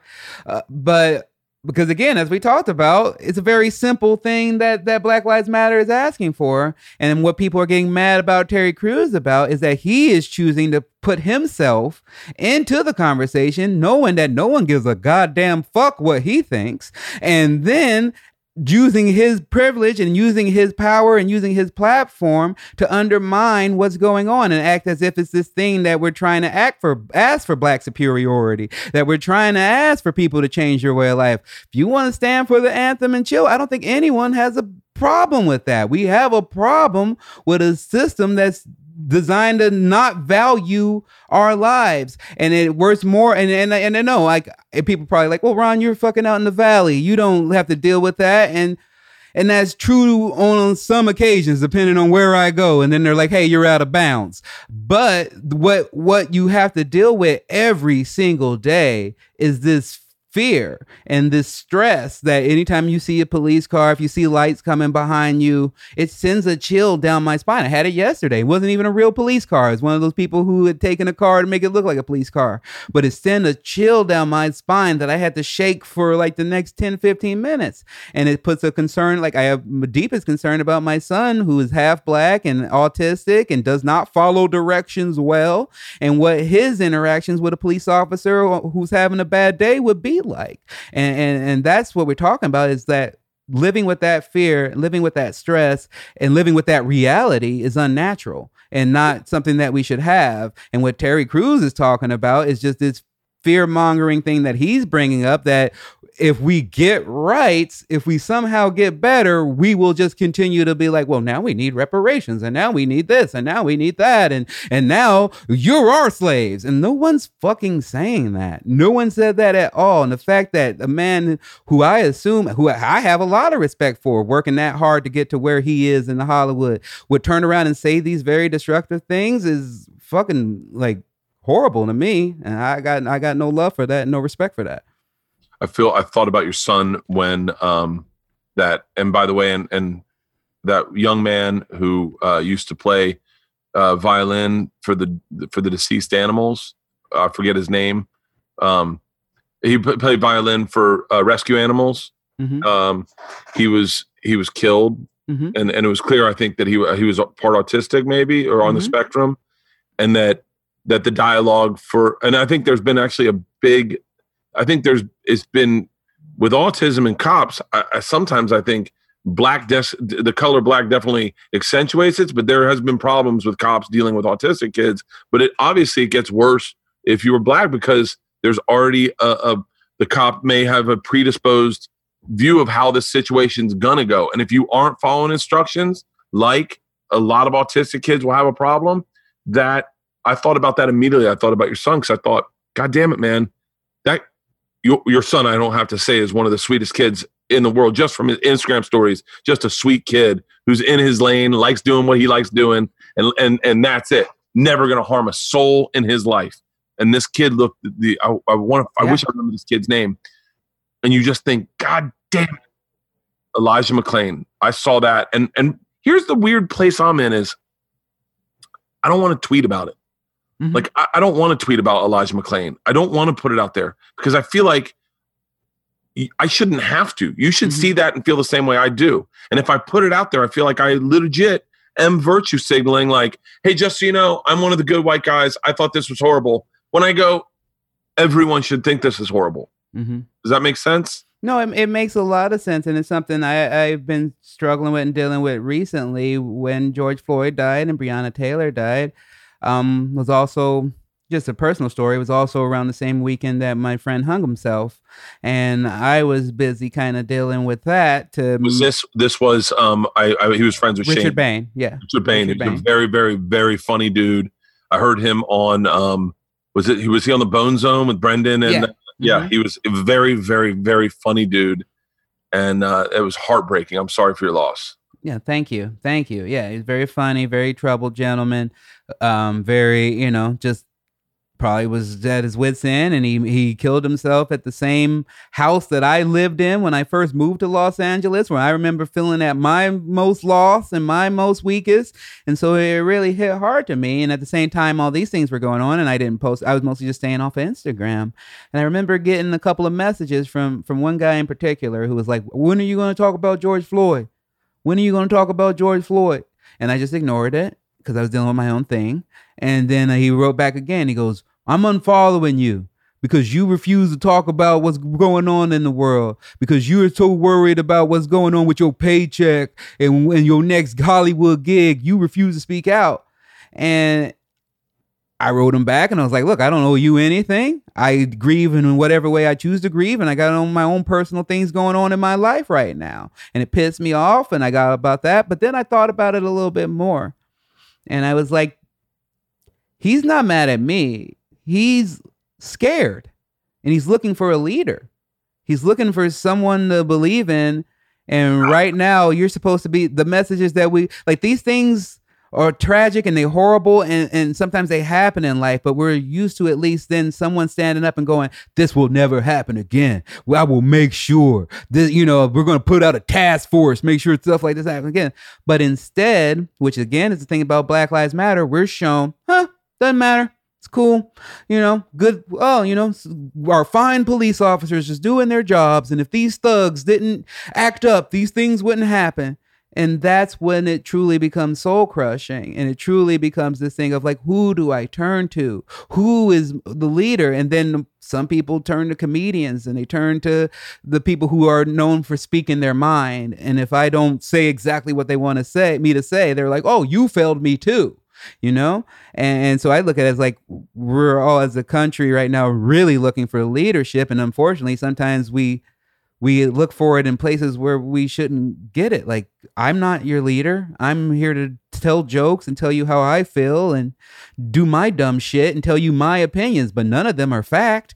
It's why so many people love Joe Rogan. It's like, yeah, he's smart and he's funny and he does great things, but should I listen to every goddamn word he says that I shouldn't play video games? No, he's just one fucking guy who holds Fear Factor. Who gives a shit? Yeah. He got blown up for that fucking video game shit, huh? Yeah, it's his opinion. It's not going to stop me from playing a game. He's a legit gamer. Just for the record, he was playing video games like back in the day. He was obsessed with Quake. I think he spent like thousands of dollars to get a TS1 line drilled into his fucking apartment, so that he could play fucking Quake. So I do want, like, I talked to Tommy about this the other day, but man, video games for me is something I have a PSP, like right here are my video games for my PSP. I need to stay away from that fucking PSP. I have a problem with it, and it fucks up my life. Just for real, it fucks up my life, and that I will just sit in my man cave and play on it and not spend time with my daughters. I understand partially what Joe's saying. I do. Yeah. And I think there are people that like that the fantasy dials into real life and they overlap at times. But I don't, he's just Joe. It's just Joe. But I know him very well. So this is the same man we got high and talked about. If you could throw fish 10 feet in the air and they started flying, would there be any fish left on the earth? And that's the same guy, by the way. Exactly. He loves to make strong opinions and he talks about them. That's why people like him. But what the thing is that when people take it as the gospel, as if he's like, some type of politician or some, king, it's just one man's strong opinion, which is why he makes us laugh, Well, it's the problem is Joe has been Joe for a lot of people. And I wouldn't say it's a problem. I know I use Joe. Joe's a really close friend of mine. I don't need to say that to anyone. But I definitely lean on Joe when it comes to like fucking breathing. Like, this sounds crazy. Like, I'm doing I read a book about breathing because Joe had the guy on the podcast, and I found it fascinating. I've read books on the Native American Native American experience in the Wild West. I've read books on. I've leaned on Joe as a leader at a lot of times. But you just gotta like. Joe's also told me, hey man, you need this. And I just go, well, he's also just Joe. Yeah. And I think Joe would say the same fucking thing. I'm not your dad. I've heard him say that to people. I'm not your dad. I'm just Joe. So it is a weird thing because people lit me up on Black Lives Matters Day, the Black Box Day, because I disabled comments. And I disabled comments because Tom and I had a running joke on our podcast that Bert was racist. So it was the joke, and then people would say it, and we thought it was funny because I'm not, but it was like, whatever, you can say whatever you want. Of course, Bert would say that. So, and what would happen was people would clip out portions of the podcast and edit them together so it looked like I was saying horrific things about whatever, Eskimos or whatever. So, or Inuits, my bad. And so, so I disabled comments because I didn't want people to make jokes on a very serious day that I felt was, that wasn't the time to make that joke. Mm-hmm. And man, I got fucking destroyed. Like, how dare you? Your silence is deafening. You have made money off the backs of Black people your entire life. How dare? And I'm like, what are you, like, I'm literally going, what the fuck are you talking about? and then I think you're right. I think people are just lost and they're scared. and they think we're someone that we really aren't. Like, and I know that they think I must be like this like millionaire in a mansion with servants and butlers and expensive cars. And you've been to my house. That's not who I am. Got a lot of shoes, a lot of free stuff. I got fucking great shoes right now. I want to talk to you about shoes, but but it's interesting that they do look for leadership. And then what's problematic, I believe, is there are some comedians who have stopped doing comedy altogether and just want to be leaders. And you're like, yep. No, not even like Joe doesn't do that. Like, don't fucking, how dare you tell me who to vote for? Like, yeah. Who the fuck do you think you are that you're going to go like, hey, just so you know, here's who I'm voting for. That's who you should be voting for. And you're like, come on, man. I'm a grown man. I got 2 kids in high school. Get the fuck out of my face. Yeah, you can have strong opinions, and I have strong beliefs, and won't get into it. But I think overall, and it's something me and my fiance talk about a lot, is that just making sure, even though a lot of people seem to be going away from that, I stay classy. Like, I never found it classy to ask someone who they're voting for or to get into their face about voting. Like, you do what you want. I'm going to do what I want. I have my strong opinions. I have a firm belief that obviously things have not gotten great again, so maybe we should go another direction. But you do what you want. You do what you feel, and that's the reason we have a democracy, or we did until a few months ago. Has been crazy, man. This has been one of the most fucked up years of my life. I feel privileged to experience it. I feel privileged to live through it. And to go, okay, it's been tough at times, but you know, better than boring. Hey, how lucky are we that I mean, this sounds crazy, but that we got to experience Dave Chappelle's fucking 35-minute set on YouTube the day that dropped. I got chill bumps, and I watched it in bed, first thing in the morning, watched the whole thing beginning to end, and I went, yeah, man, like this is a shift in history. Mm-hmm. Yeah, it's really interesting, really enjoyable. I left going like, man, Dave Chappelle has a lot of anti-transsexual material for a guy who dresses a lot like a drag queen on his way to a performance. You know, he looks like either just finished a performance, is dressing down, or he's just about to dress up. Either way, I thought that mesh tank top was a mistake.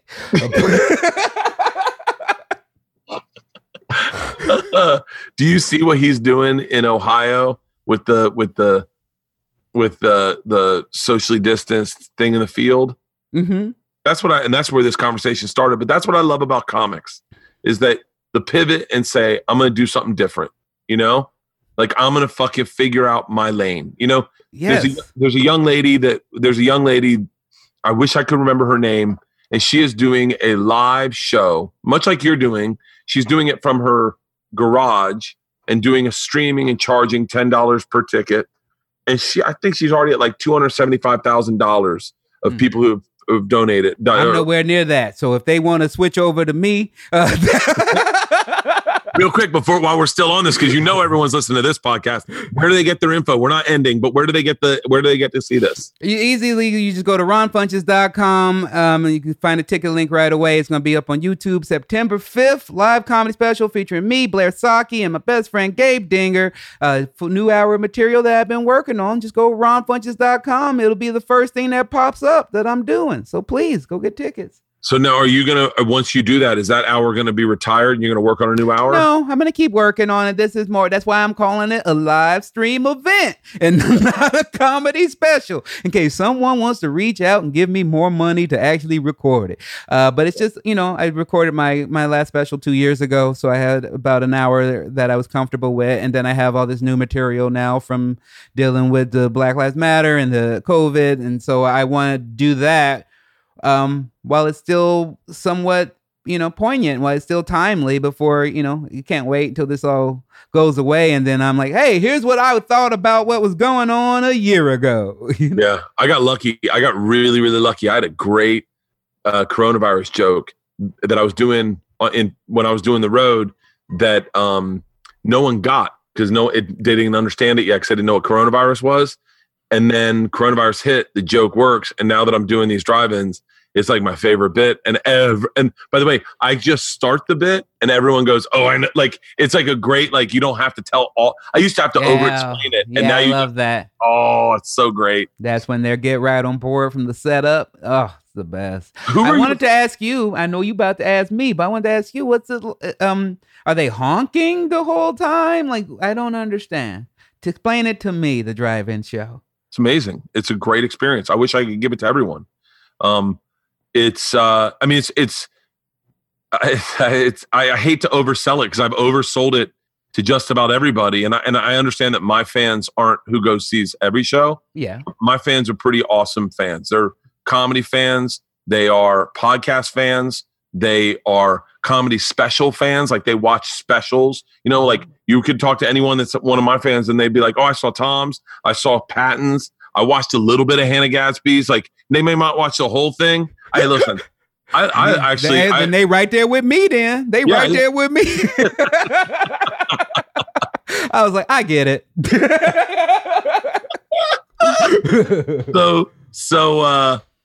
But it's awesome, man. The show starts. So people start lining up on the street outside the drive-in around 3 o'clock. Show starts at 9. And so they're in their cars, kind of either smoking or having a cocktail. Pre-gaming, yeah. Pre-gaming. Doors open at 7. Everyone kind of sets up and starts tailgating. People are pulling out grills. They're cooking burgers. They're cornholing. They're throwing the football. Now, here's what I love about it is that it is as socially distanced as you are comfortable with. So myself personally, I know you're probably the same way. I wouldn't veer too far from my car. I may not even get out of my car, right? In an event like this. But I'm allowed to have that opportunity. I definitely wear a mask outside. I'm allowed to have that. And if you're more comfortable and if you feel more comfortable, then you can do that as well. You have this little area that's kind of blocked off for you. And so everyone's got their own little spaces. Everything's socially distant. Everyone's pre-gaming. They're setting up couches in front of their cars. They're cranking their radios up. I play music that I find to be Americana because it's a very Americana vibe. Absolutely. Yeah, like a little Tom Petty, a little like, and I play music. It all feeds through their FM. They're all the same FM station. Of course. For the music I pick. Everyone pre-parties. Show starts around 8:45. Everyone watches a beautiful sunset. Every sunset has been magical. Show starts, gets dark. I bring 3 comics on stage to each do 10 minutes. I go up. I do about an hour 5. It's interesting. You want to do in drive-in movie theaters, you want to do less time than more. It's better to do the material as opposed to try to fuck around. Yeah, absolutely. Because you can't connect. You can't be like, hey, how? That makes sense. But what's also interesting is fucking around in the moment for like something that's going on. Like say like the first time I went up on stage, my fly was down and I didn't know it, and so someone yelled it from one of the cars, and I saw it on the 90-foot by 90-foot screen, and I was like, I just want to take my dick out and see what it thinks, what it looks like, what I think it should look like. Big laugh. So anything in the moment works, but they are completely respectful. Like no one's heckling, no one's honking, everyone's listening. Big laughs. Like if you're a good comic, I say that. I got to preface that because I don't want every comic thinking they can just go do a spot at a drive-in if they've just done it for like 4 years. It's not that. You got to be a legit comic. You gotta have that skill set, been through all the open mics, all the empty shows, all that. Yeah. And done a couple of USO tours, done an arena, done an outdoor college event, done a cafeteria. Have your chops about you where you know how to pivot in the moment and not just panic and go, I guess I'm just gonna read jokes, you know? Yeah, like, go into auto mode. Yeah, you gotta know what you're doing. And big laughs get big thunder laughs, like big thunder laughs. And you can fuck around and a story works like I'm a storyteller, so stories work really, really well because people are there for it and they're very comfortable. A lot of people are bringing inflatable couches, hammocks. They back their trucks up and lay in their flatbed. And then the 2 best parts I'll say is when you're done, thank you, good night. Everyone gets in their car, flicks their high beams and hits their horns, and it feels like you're getting abducted by aliens. I got high in Fort Collins, and on the Late Show, they fucking went nuts, and I was like, "Oh my god!" And then I get into a golf cart, and I drive through traffic while they're all exiting, and I do a meet and greet, socially distanced meet and greet. Stand in the back of a golf cart, tell everyone thank you. It's out of this world. I got shit on by a lot of comics. I imagine.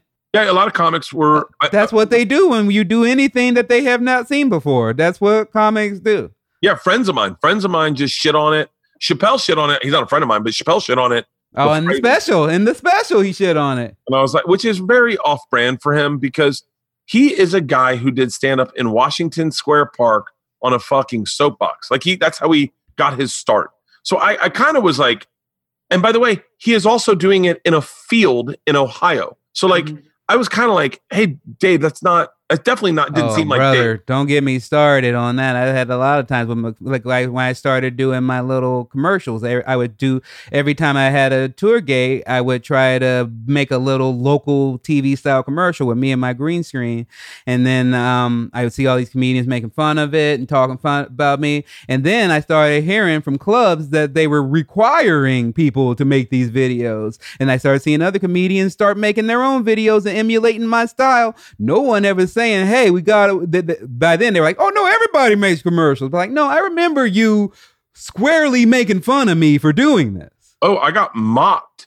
I've been mocked by comics that I appreciate because I've been doing promos for my shows since I was back doing clubs. I've been doing theaters for a couple of years, but now I announced a theater tour with, obviously doing a dance video. Yeah. People made fun of me for fucking nonstop. What the fuck are you? You're in a Speedo. Yeah, well, guess what? First day I sold for over $58,000 worth of tickets. So suck my dick. And I guarantee you do something similar. It's such a fucking shitty business because I'm not trying to fuck anyone's career up by doing drive-ins at all. And by the way, just so you know, had it not worked, I would have been the one everyone made fun of. And I was comfortable taking that hit because I was willing to try it. Bro, I mean, and really, like, quite the opposite. You doing these drive-ins means that you aren't at a club taking someone else's spot, which they will easily be like, no, we want Bert to come in, take this spot because he's going to sell out, and then bumps other people down the line. So you going and still doing theaters and doing drive-ins helps comedians. Yeah, and I told every comic out there, and I've had a number of comics that some of the biggest comics in the industry that I respect more than anyone reach out to me and be like, hey man, I want to do these drive-ins. One guy was like, this isn't your thing. Like, I'm not taking your thing, are you? And I was like, no. I came up with the idea of like, I was definitely the first person because no one was getting offers for drive-ins until that.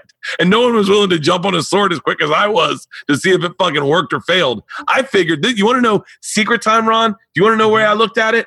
I looked at it as I got my first initial offer was like 13 cities. And I went, it seems like a lot. Because if I don't like it, it's going to be a long fucking 3 weeks. And so I said, I'll tell you what, let's do 4 cities. Do 4 cities, see how it sells. People may not want to buy drive-in tickets. So if it doesn't sell well, we'll do them. We'll get in, we'll get out, and we'll lose some money. It's not a big deal. I watched a documentary on LeBron James. It's called The Decision. And it was about him and his team deciding to take charge of his narrative for the rest of his life. Mm-hmm. And I found that fascinating. I thought that's exactly what Michael Jordan did. Michael Jordan was known for most kids out there today as the crying Jordan, the crying black man. That's all they know Michael Jordan as. They never got to see him play. They don't know anything about him. And Michael Jordan did The Last Dance, and he took charge of his own narrative and said, no. I'm the greatest that ever was. Isaiah's a bitch. Fucking the guy that went to the fucking Magic's a backstabber. Horace Grant's a backstabber. Fucking Scottie Pippen would be nothing without. Like, he literally was like, I'm taking care of my own narrative. I saw that and I thought, if these shows are shit, I'll just bring a film crew with me. I'll shoot it the way I want to shoot it, and I will take care of my own narrative. And no one, except for the people that were there, no one will know they were a nightmare. I will never show that it was a nightmare, right? But regardless, it'll be a funny story. Like, I'll go on Rogan, he'll ask me about it, and I'll be real on Rogan. But narrative-wise, I was like, it'll look fun. I'll take whatever's fun out of there and make them look like fun shows.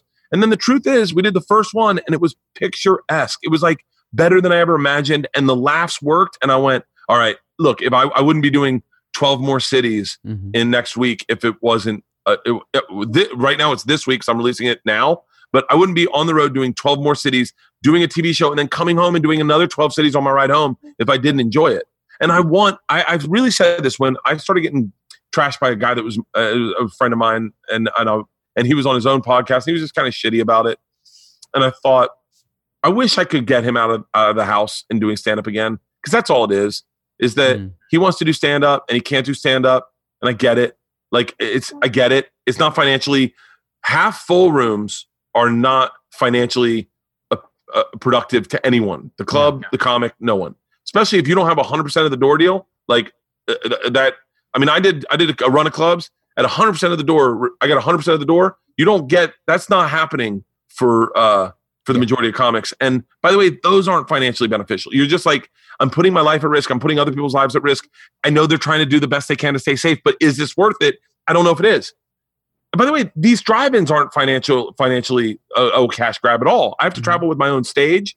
I have to travel with another tour bus full of a crew that all have to stay socially distant. Everyone lives in the bus. Everyone's getting like more money than they normally should make because of where we're at.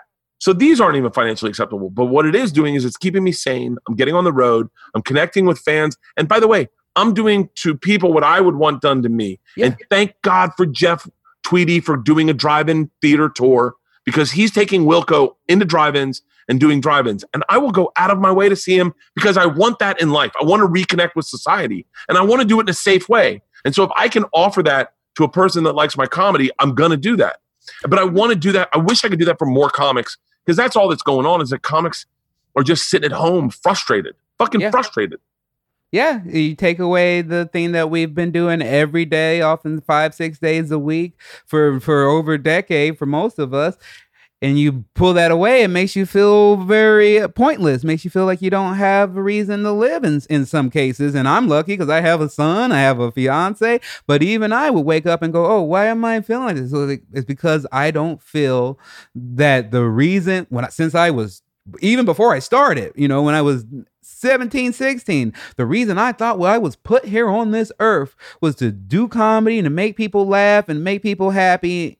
And then when you can't do that, it really messes with your mind.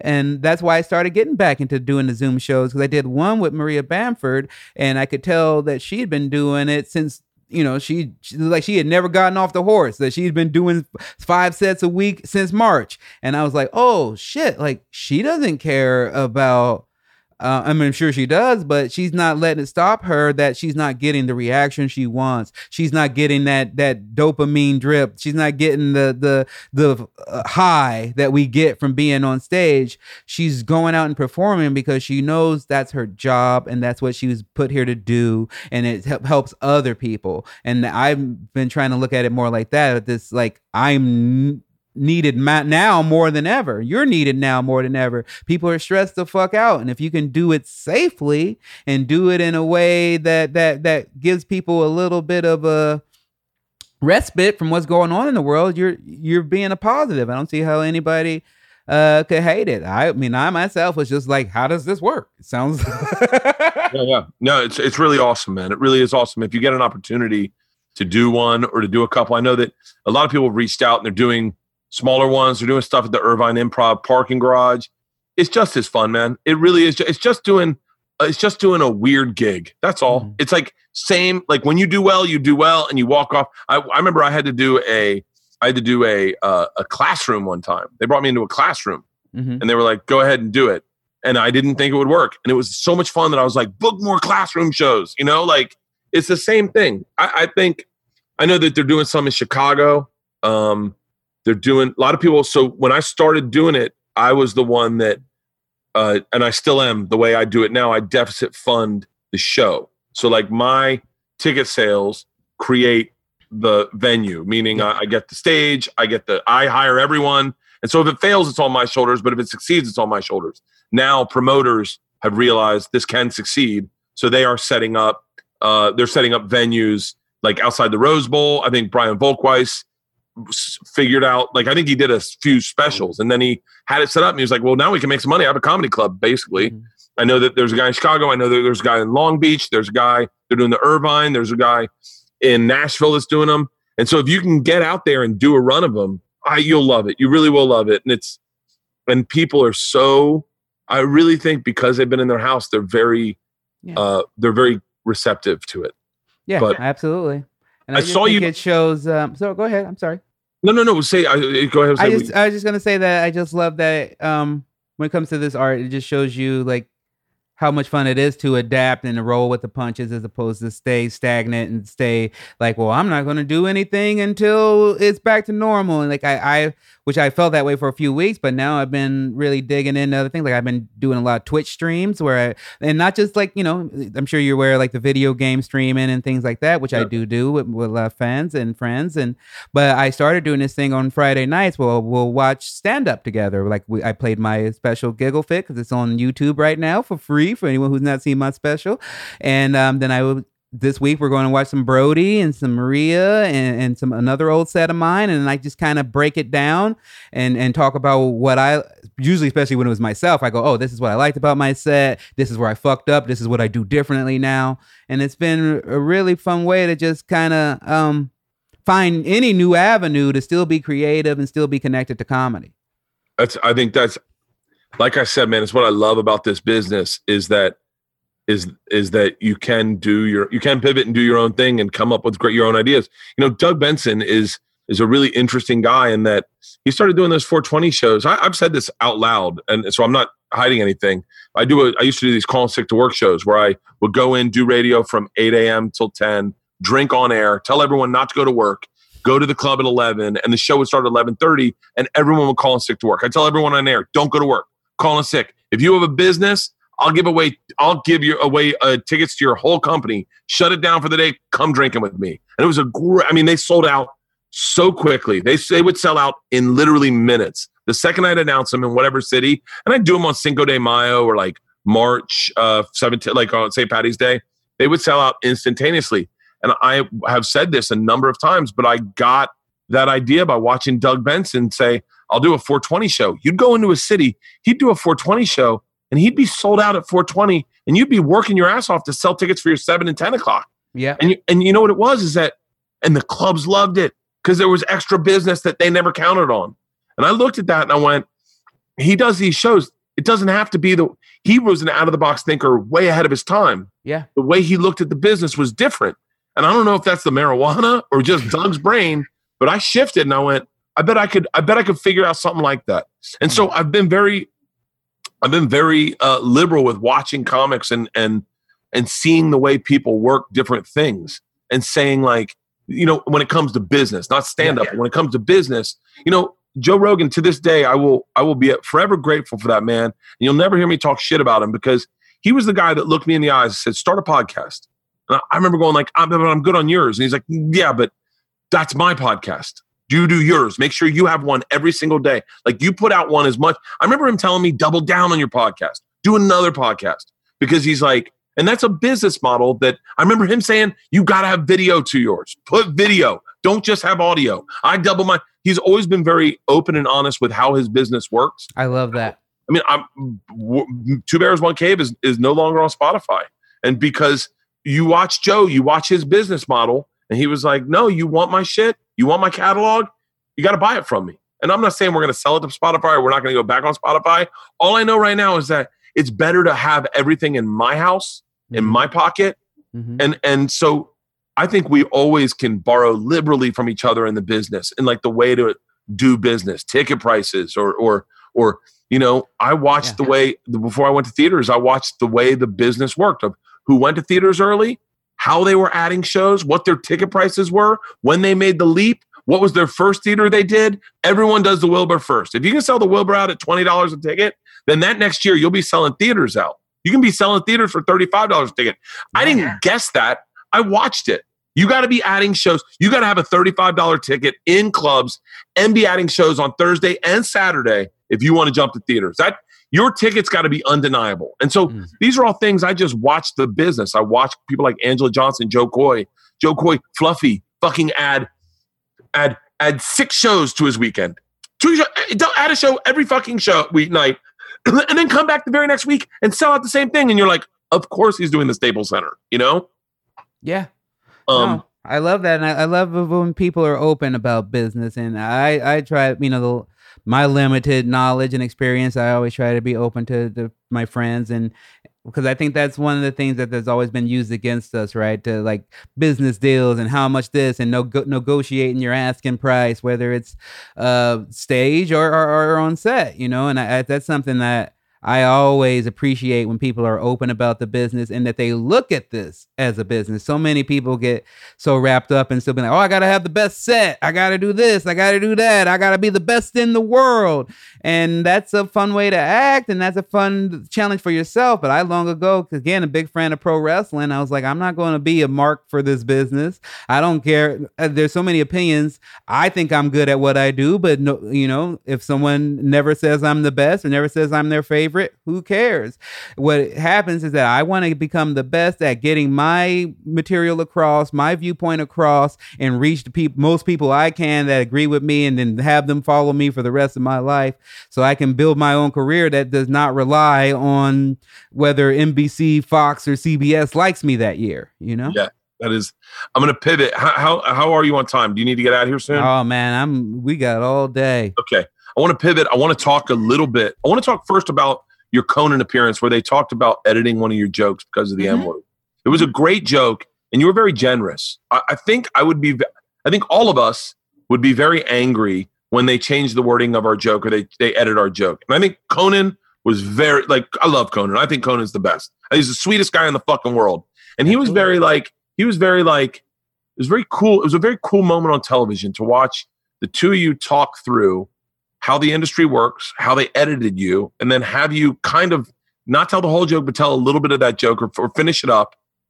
And kind of like the way you handled him, I was really like,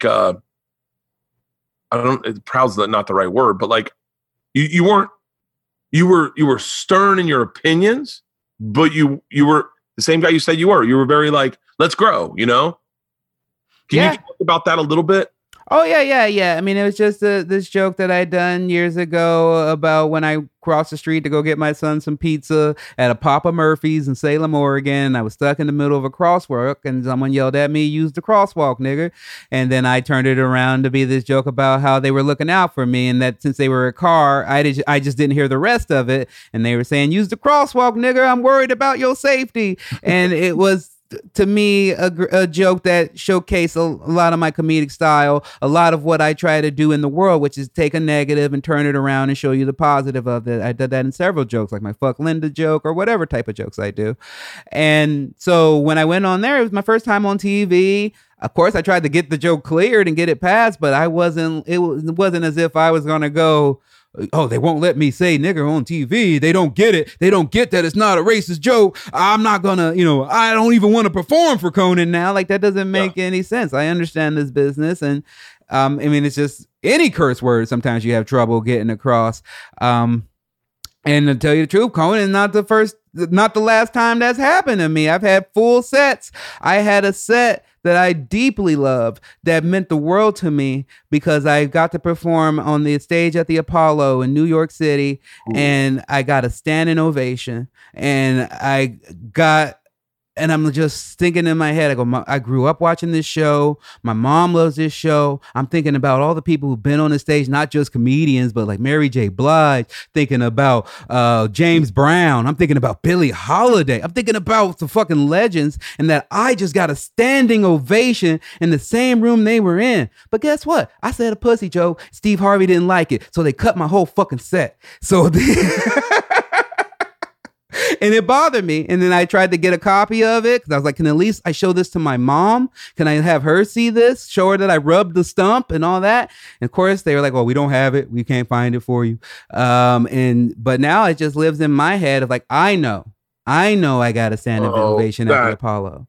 That sucks so bad. Well, I'm gonna take his job. I'm gonna take all Family Feud, all of them. They're gonna be mine very shortly. He almost got called out in this cancel culture for some memo he sent out, I guess, where he told everyone don't make eye contact with me. I'm well aware of that memo. Yes. We can't talk negative about Steve Harvey in our house. My wife's obsessed with him. Hey, you like who you like, you love who you want. We a Bernie Mac household over here. Oh, we're Bernie Mac too, but my wife, because of the Kings of Comedy, my wife's Bernie Mac, Steve Harvey, Cedric, DL. Like my wife's a bit was when I first met her, she goes, I got to play you my favorite comedy. And I went, what is it? She put in the Kings of Comedy. And I went, interesting. I was like, I did not see that coming. I love that. Videos. I'm sorry, I didn't hear the second one. America's Funniest Home Videos. I'm glad I asked. That's a range. That's a range. Yeah, you gotta keep that woman. You got that type of range. Let's talk wrestling for a sec, because Sure. I've been, it's interesting. Tom said what he said, and I think everyone just thought I'd be party aligned. And I'm not a wrestling guy at all. By any stretch of the means, I think no one would ever call me a wrestling guy. But it wasn't until then that I realized, like, what an affinity I have just based on my childhood growing up in Florida for wrestling. Like Dusty Rhodes, when I first started doing promos for clubs, I remember modeling them after Dusty Rhodes. Like just wanting to not stop talking, stop talking. Like just give me a minute to talk and then I'm going to be here. But Dusty Rhodes was like my go-to guy. And I didn't, and Hulk Hogan. I did a promo with Hulk Hogan, probably, maybe like 6 years ago. Me and Hulk Hogan were doing a show together, and I did a promo to sell tickets, and it was with Hulk. And I didn't realize how much I borrowed from professional wrestling until I realized, oh, Hulk's got the same 5 phrases that are ready to roll at any. Listen, let me tell you something too, Titty Tommy. I'm going to come in there and I was like, oh, hey, everybody, what's up? It's your boy, Bert Kreischer, the Machine. I just want to let it, like, I remember it's so funny because I realized it was always in the moment. So like I'd get a big slide and I'd be like, oh, we got a promo, a gig. I'm going to Australia. Here we go. So I'd set up a camera. I'd slide down, I'd fall off, I'd grab a beer, I'd kill it, and I'd go, Australia, it's your boy Bert Kreischer, the Machine. But it's old school promo wrestling. Yeah, straight promos. That's what I was doing with my things. I take so much from pro wrestling. Not just if you watch my special Giggle Fit, there's a lot there. I'm wearing a Ric Flair robe. Ric Flair is in my special. There's a lot of it there. But just in the way I do my business and the way I do handle comedy, you actually mentioned it in the controlling your narrative. Like I would go out and do my sets, and sometimes my rooms are half full and are less than half full, but I would always promote it like we were having the best fucking time because I was, and I knew, like you said, the only people who knew I was lying were the people who weren't there, and it always. When it started showing me, it was like, okay, well, Thursday was half full. Friday was fuller. Friday late, it was even fuller. Saturday, we sold out. So it's showing me that as more I get the word out, the more that people see what I'm doing, that I got a good product. So I might as well just continue to push it and promote it. And that's why I take a lot from wrestling. It is just, I decide what we are. And if I don't say that what I'm doing is fucking awesome, no one else is going to believe it's fucking awesome. Just as in the same with like just not being a mark for myself, not getting caught up in like, oh, I want 5 Netflix specials. It's like, no, I want a bunch of fucking money. With everything going on right now, a lot of people are asking if it's even possible to buy life insurance at all. The answer is yes.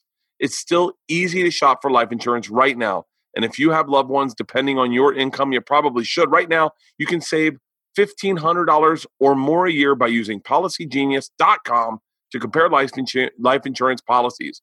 When you're shopping for a policy that could last you a decade or more, those savings really do add up. What's Policy Genius? It's an insurance marketplace built and backed by a team of industry experts. And here is how it works. First step, go to PolicyGenius.com. In literally a few minutes, you can work out how much coverage you need and compare quotes from top insurers to find your best price. Step 2, apply for your lowest price. Step 3, the Policy Genius team is going to handle all the paperwork and red tape. That's where I get tripped up. Policy Genius works for you, not the insurance companies. So if you hit any speed bumps during the application process, they take care of everything. They even handle policies which allow eligible customers to skip the in-person medical exam and do it over the phone. Holy shit. That is a game changer, people. That is a game changer. This kind of service has earned Policy Genius a 5-star rating across over 1,600 reviews on Trustpilot and Google. So if you need life insurance, head to PolicyGenius.com right now to get started. You can save $1,500 or more a year by comparing quotes on their marketplace.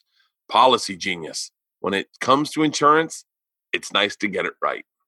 This podcast is brought to you by Miller High Life. Miller High Life brings pride to the simple things in life.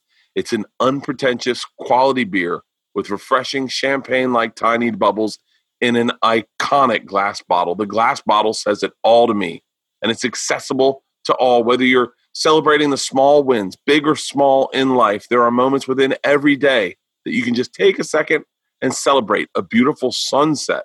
For me, I have a 12-pack of Miller High Life waiting for when I take my bus on tour. This summer, Miller High Life will raise a can to celebrate summer's simple moments with the limited edition champagne cans. Simple summer moments don't need to have a big celebration. Whether it's, like I said, enjoying a sunset, just having a barbecue in the backyard, getting on your tour bus to start a tour. It's celebrating having everyone together for the first time. The grill fires up this summer. Find these limited edition cans in store right now. Miller High Life's been faithfully brewing the same way since it started on New Year's Eve, 1903.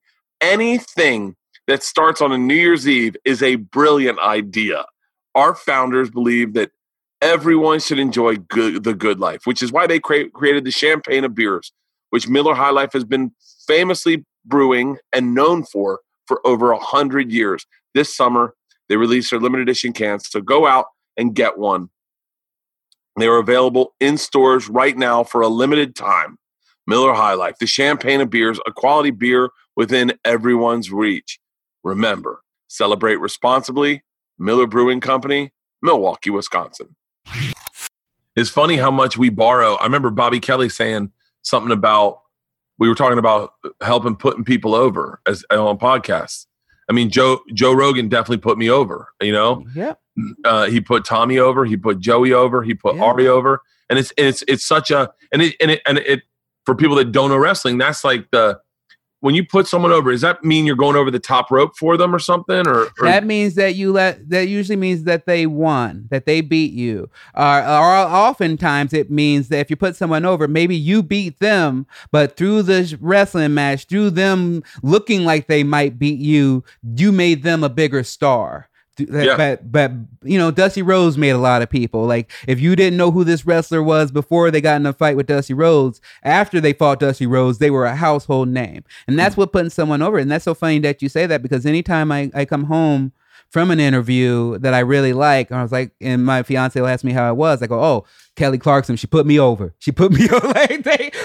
Or I'll come back and I go, oh, they didn't want to put me over. They wanted to compete.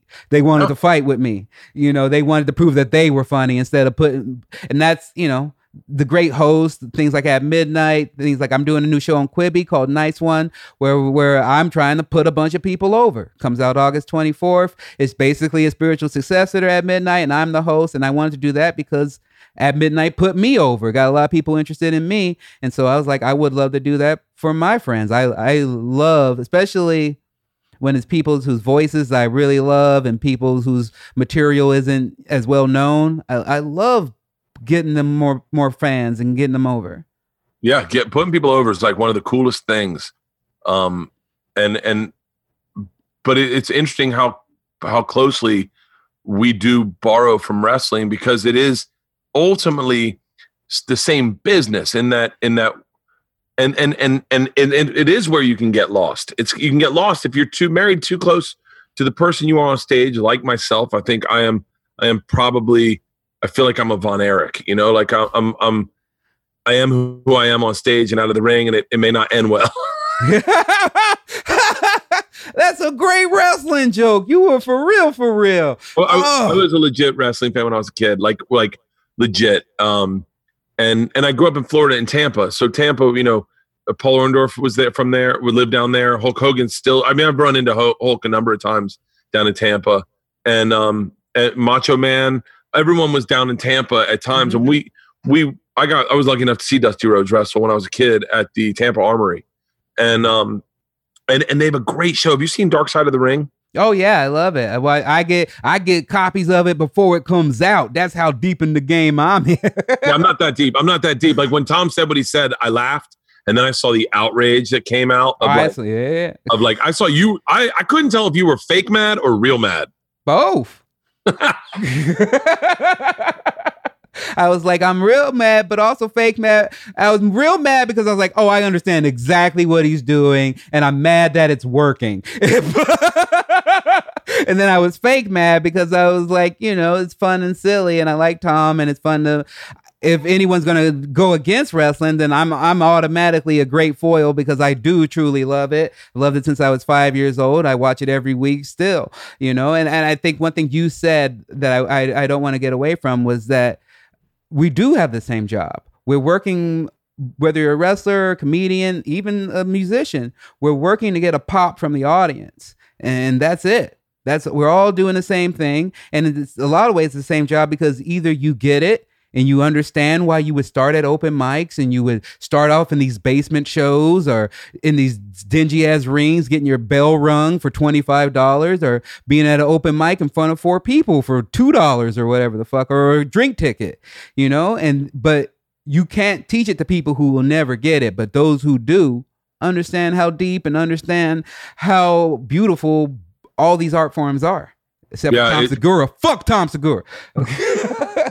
That'll just be the promo for this episode. Yeah. It is interesting because Tom is such a heel in that moment. It's by the way, what's so fascinating to me was that whole thing was straight up out of a wrestling textbook. Yeah. Like it was a work, and it was like, and it worked, and it fucking.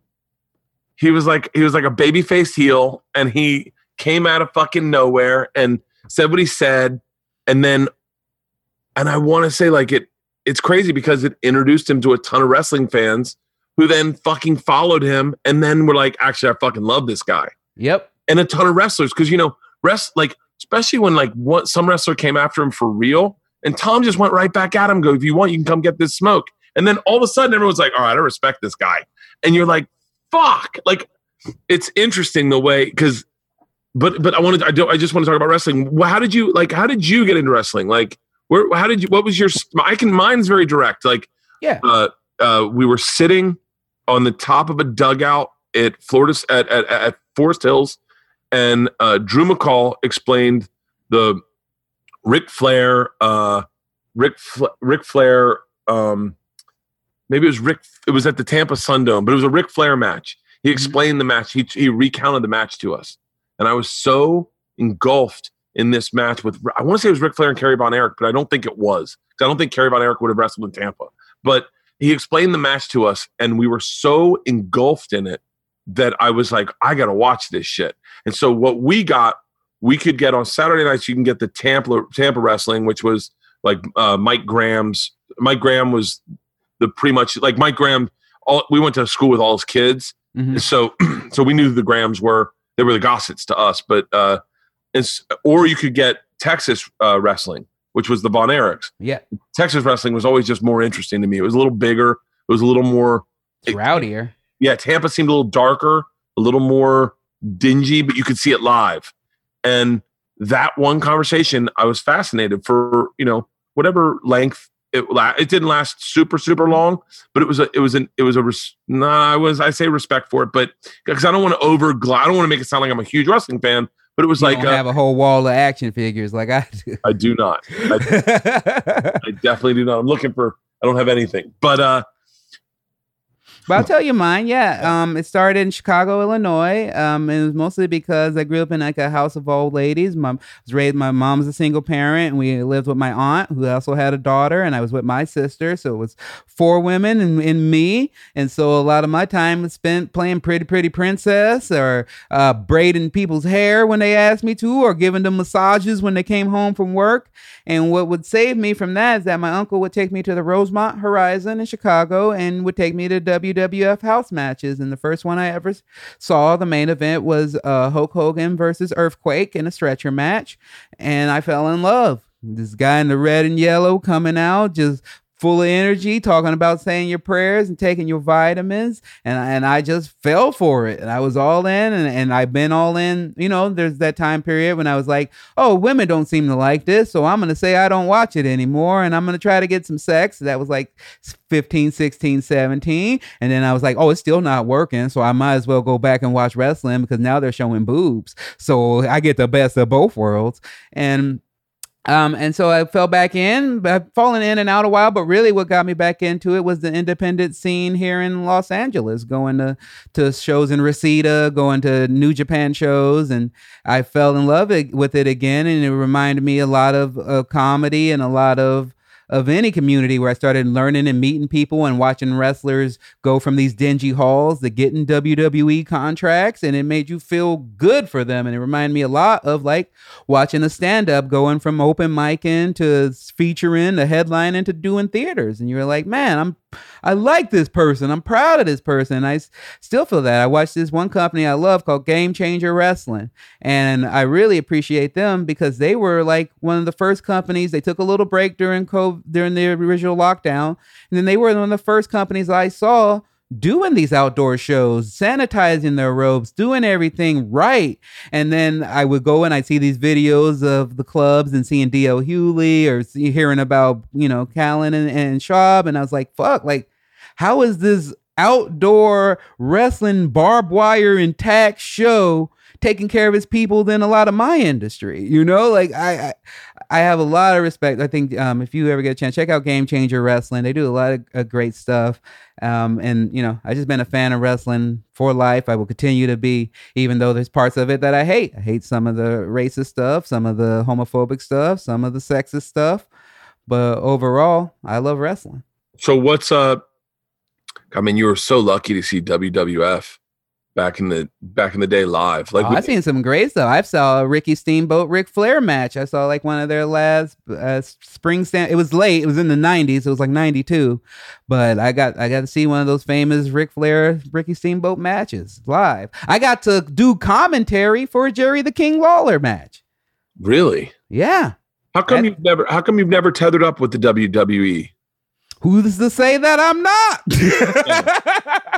We're working on a couple things. Because I feel like one of the coolest things is he's such a cunt right now that I'm comfortable saying this, and I'm saying this as a joke, obviously. But I was such a fan of Sam Roberts when he was an intern on O&A. Like I was actually him walking in the room really like pumped me up. I will say this, and I think he better believe it. I was the first Sam Roberts fan, like wanting him to take off, but to see him grow and work so closely with the WWE and be tethered to like a passion of his that he's legit passionate about. It's so fucking awesome to know that the business can work that way. Like it gets you excited to know, hey, you just like Rogan was when he in the early days of MMA, to then go, this is where Rogan is today, which I mean, honestly, he is the voice of UFC. Yeah, absolutely. And it's his passion. And to see someone connected to their passion when comedy is their true passion, but you go, oh, they also got that. I think it's just so fucking badass and such an example of where we can go. Yes, I 100% agree with you. I love that when it happens. I think it's amazing. I think I do that in my podcast. I tell people, hey, don't chase the money, chase your passion, and find a way to make your passion profitable. You don't want to be out there starving, but if you're out there doing shit you don't like, you burn out very quickly. So it's best to chase your passion, chase your one. Those are people who are, I would love if I could work with wrestling. I would love to make a comedy movie about wrestling. One of the reasons why I'm getting more into Twitch. I love video games my whole life. And so I'm trying to make my passions my job and so whatever I love, and it's the comedy, wrestling, video games, getting better, self-help. I'm trying to make that part of my job and part of what I do. That's really interesting. It's you went to, correct me if I'm wrong, but did you go to wrestling school? Yeah. 3 months, Santino Brothers. Yes. And that's where you started losing all your weight, right? No, I'd already lost a bunch of weight earlier. You got in better shape then, I guess. Yeah, I got in better shape from doing the wrestling for sure. And I've been doing a lot of weightlifting and things like that. I'm getting real close to being my personal best. So I'm excited about that. But wrestling school definitely helped. It was the first time I had done anything sports-like. In high school, I never did football, wrestling, basketball. I never did any of that. And so this was the first time I was on a team, that I had partners, that I had to go up and shake everybody's hand. And I did it for 3 months, and I learned learned a lot about my body. I learned that I could do 300 squats at one time, but that the next day was not going to be fun. And I learned that I'm not going to be a wrestler. That, you know, that is because they started talking about like, hey, if you're really serious about this, you might want to think about getting a part-time job so you could help us break down the ring and you can go out and travel with us and learn the ropes. And I was like, oh shit, I did this already. So That's funny as fuck. It's so funny whenever like it's fucking awesome. I remember one time I got offered a job. I got offered a job playing video games. This is when I had money. I had money at the time, and before I lost all my money. And I remember them going, "Yeah, you just got to be here at like 6 o'clock in the morning." And I was like, "Oh, I can't make 6." And they're like, "Well, if you want, you got to be here then." And I was like, "Oh, I guess I don't want it that bad. Never mind." And the guy was like, "Well, you're getting to play video games. You're getting $200 for the day." And I was like, "Yeah, I don't really care about it. I'm sorry, buddy." And he was like, "Wait, no one says no to this." And I was like, "Yeah, well, you're hearing it for the first time then." Yeah, no, I love that, man. You gotta know who you are. I'm hoping. I'm doing something for a month in a place where a bunch of wrestlers are, and I'm hoping I can find a workout partner where we go to the gym and lift weights. Like I'm hoping I can find someone like that. Where I'm going to reach out because I want it to be a pro wrestler because I envy those like I was watching who was just on Dark Side of the Ring, who died in his hotel room unexpectedly, had a stroke or passed away in his hotel room. He was friends with Eddie Guerrero. He was best friends. Oh, no, wait, no. I think you're mixing things up. Are you talking about Chris Benoit? No. That's not the thing. No. It wasn't Chris Benoit. You're right. It wasn't Eddie Guerrero. Guy that passed away in his hotel room, and he was just, fuck. Anyway, I was hearing them tell stories of getting up in the morning and working out, and it was like it reminded me of college, of like having a workout partner. Like I don't have a workout partner, and I was like, oh, when I move this, I might reach out to like.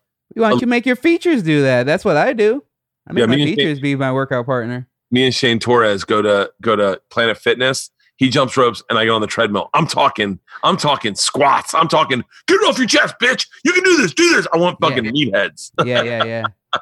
No, I do like that too. I've gotten real. That's one of the things I didn't know about my big health change and stuff is that I end up really liking lifting weights and working out and a lot of it was because like, my whole childhood I had to be pretty adult, you know. My mom was in an abusive relationship very young. She's also a single parent. I was the head of the household pretty much, the man of the household at like 8. And so I was always worrying about my sister and worried about this or that and always focused on other people. And working out, lifting weights was one of the first times where I go, oh, this is for me. This is all about me. I don't pick up the phone. I don't do anything. It's just me and my trainer or just me by myself.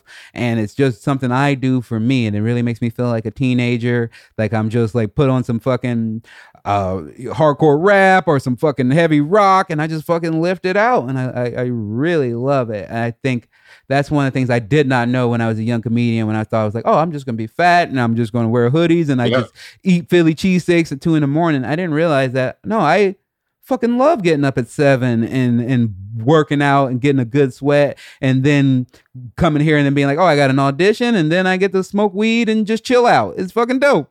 Wait, have you done any auditions over Zoom? Yeah, I've done a few. I booked a couple and then I turned them down. That might be a great auditioner on Zoom. Yeah, I did one today. I just did one today. I don't know if I booked that one, but I just did one today.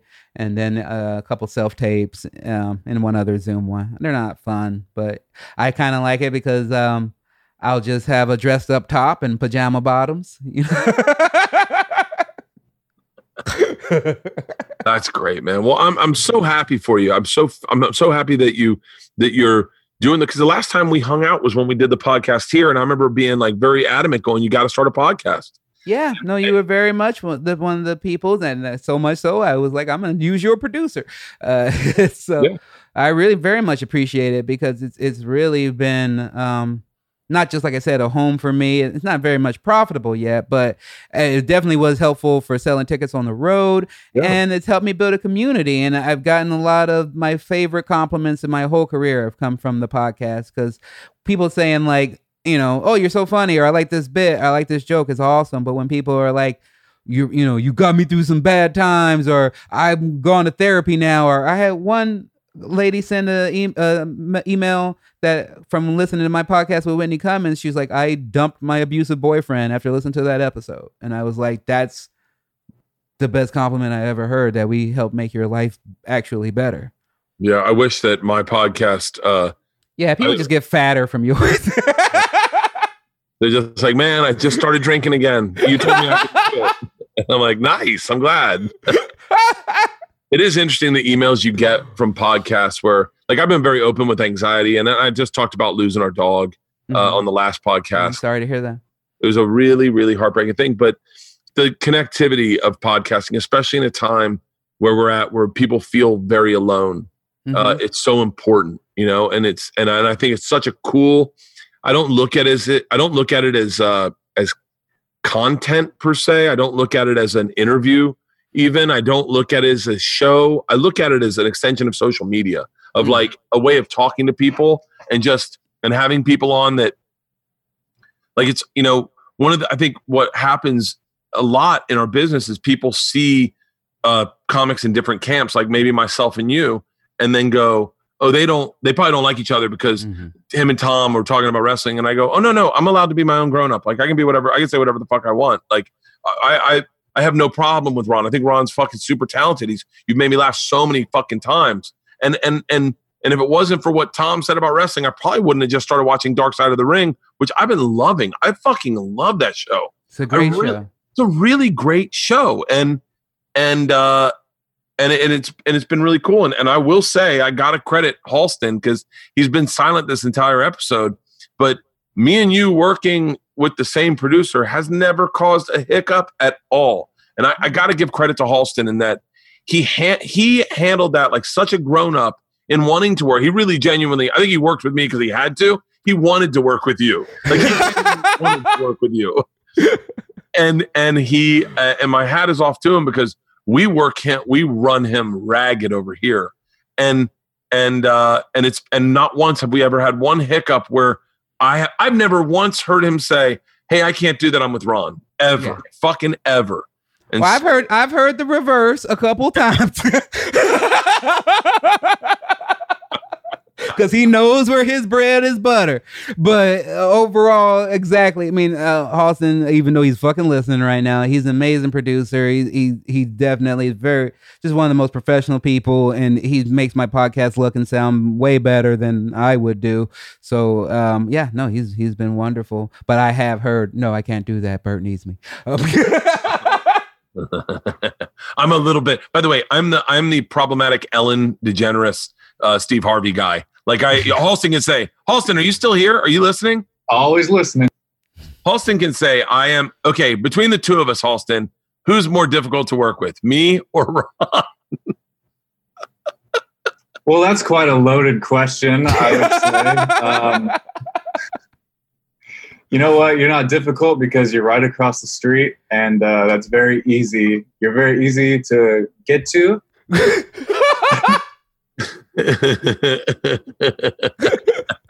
Yeah, no. Is that wrestler you're talking about, Eduardo Guerrero?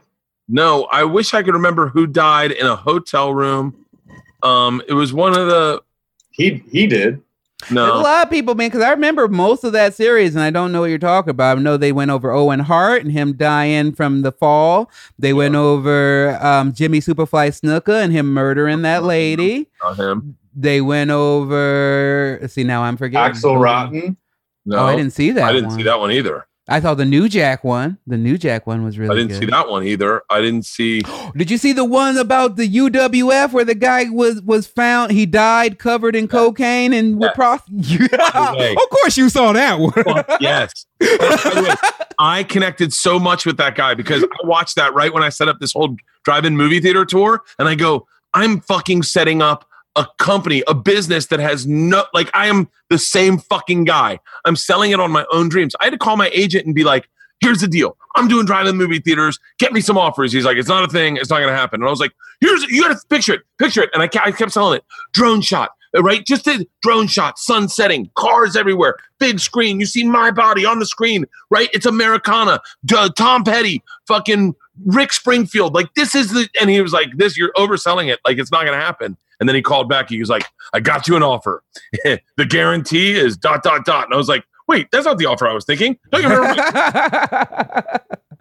Yeah, no, I also took stuff from that when he was like, take Vince McMahon. I'm gonna take Vince McMahon down. And I was like, Vince McMahon doesn't even know who you are. And I was like, oh, that's probably me and my beef with Steve Harvey.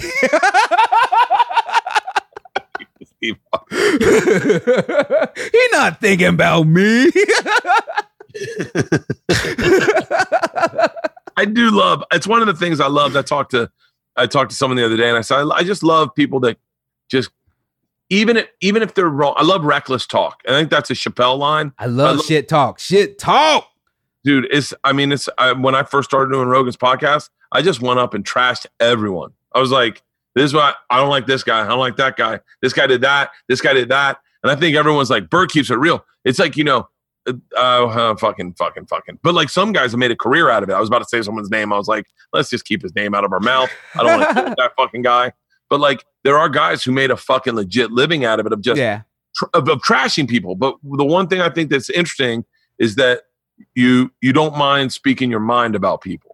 No, I try to keep it classy, but I always try to be honest. I will tell you how I feel, and if you were here at my house, I might tell you a little bit more, But I like to be classy, but I definitely don't like to shy away from what I feel. Why would I have this fucking job? I'm a self-made person. Nobody pays my fucking bills but me. So why would I at any moment shy away from talking about what I feel? Am I wrong sometimes? Sure. Maybe it wasn't Steve Harvey's call. Maybe it was some producer's call. But I remember what it felt like to me. So if you could get Steve Harvey on your podcast, would you have him? I would, because I would ask him about that, and I'm sure he would not recall. Then I would ask him a lot about Monique. Oh, shit. I love Monique, because Monique out here telling the truth. It's interesting. It's interesting because there's two sides of that. Is that you can't deny that what Netflix game plan is to draw in new people. They want new people to subscribe. So unless you're going to bring new people, then that's what warrants the money for Seinfeld, Chris Rock, Dave Chappelle. Dave Chappelle's his specials are must see. Like people buy Netflix for it, and I can see that maybe Monique wouldn't bring in as much. But I'll tell you who I do get behind is Wanda. Is like Wanda's offer. I can see when I was like, I believe she deserves more, and I believe she will bring in. I believe she may not bring in as many, but she will. She has been on so many network television shows that have been successful. She's such a pillar in our community, comedy wise, that I would argue Wanda deserves way more. I love Monique stand up. I fucking love Monique stand up. But I do understand that Monique's stand-up is different than Wanda's stand-up. Oh, I agree. But I will look at it less from stand-up material-wise, because I feel like if we looked at it that way, a lot of these specials don't exist, right? Like, a lot of these specials don't exist because they were ready. They exist because they were looking for someone to pop numbers. But if you look at all the things... Or you could also say, fill a slot. Fill a slot, absolutely. But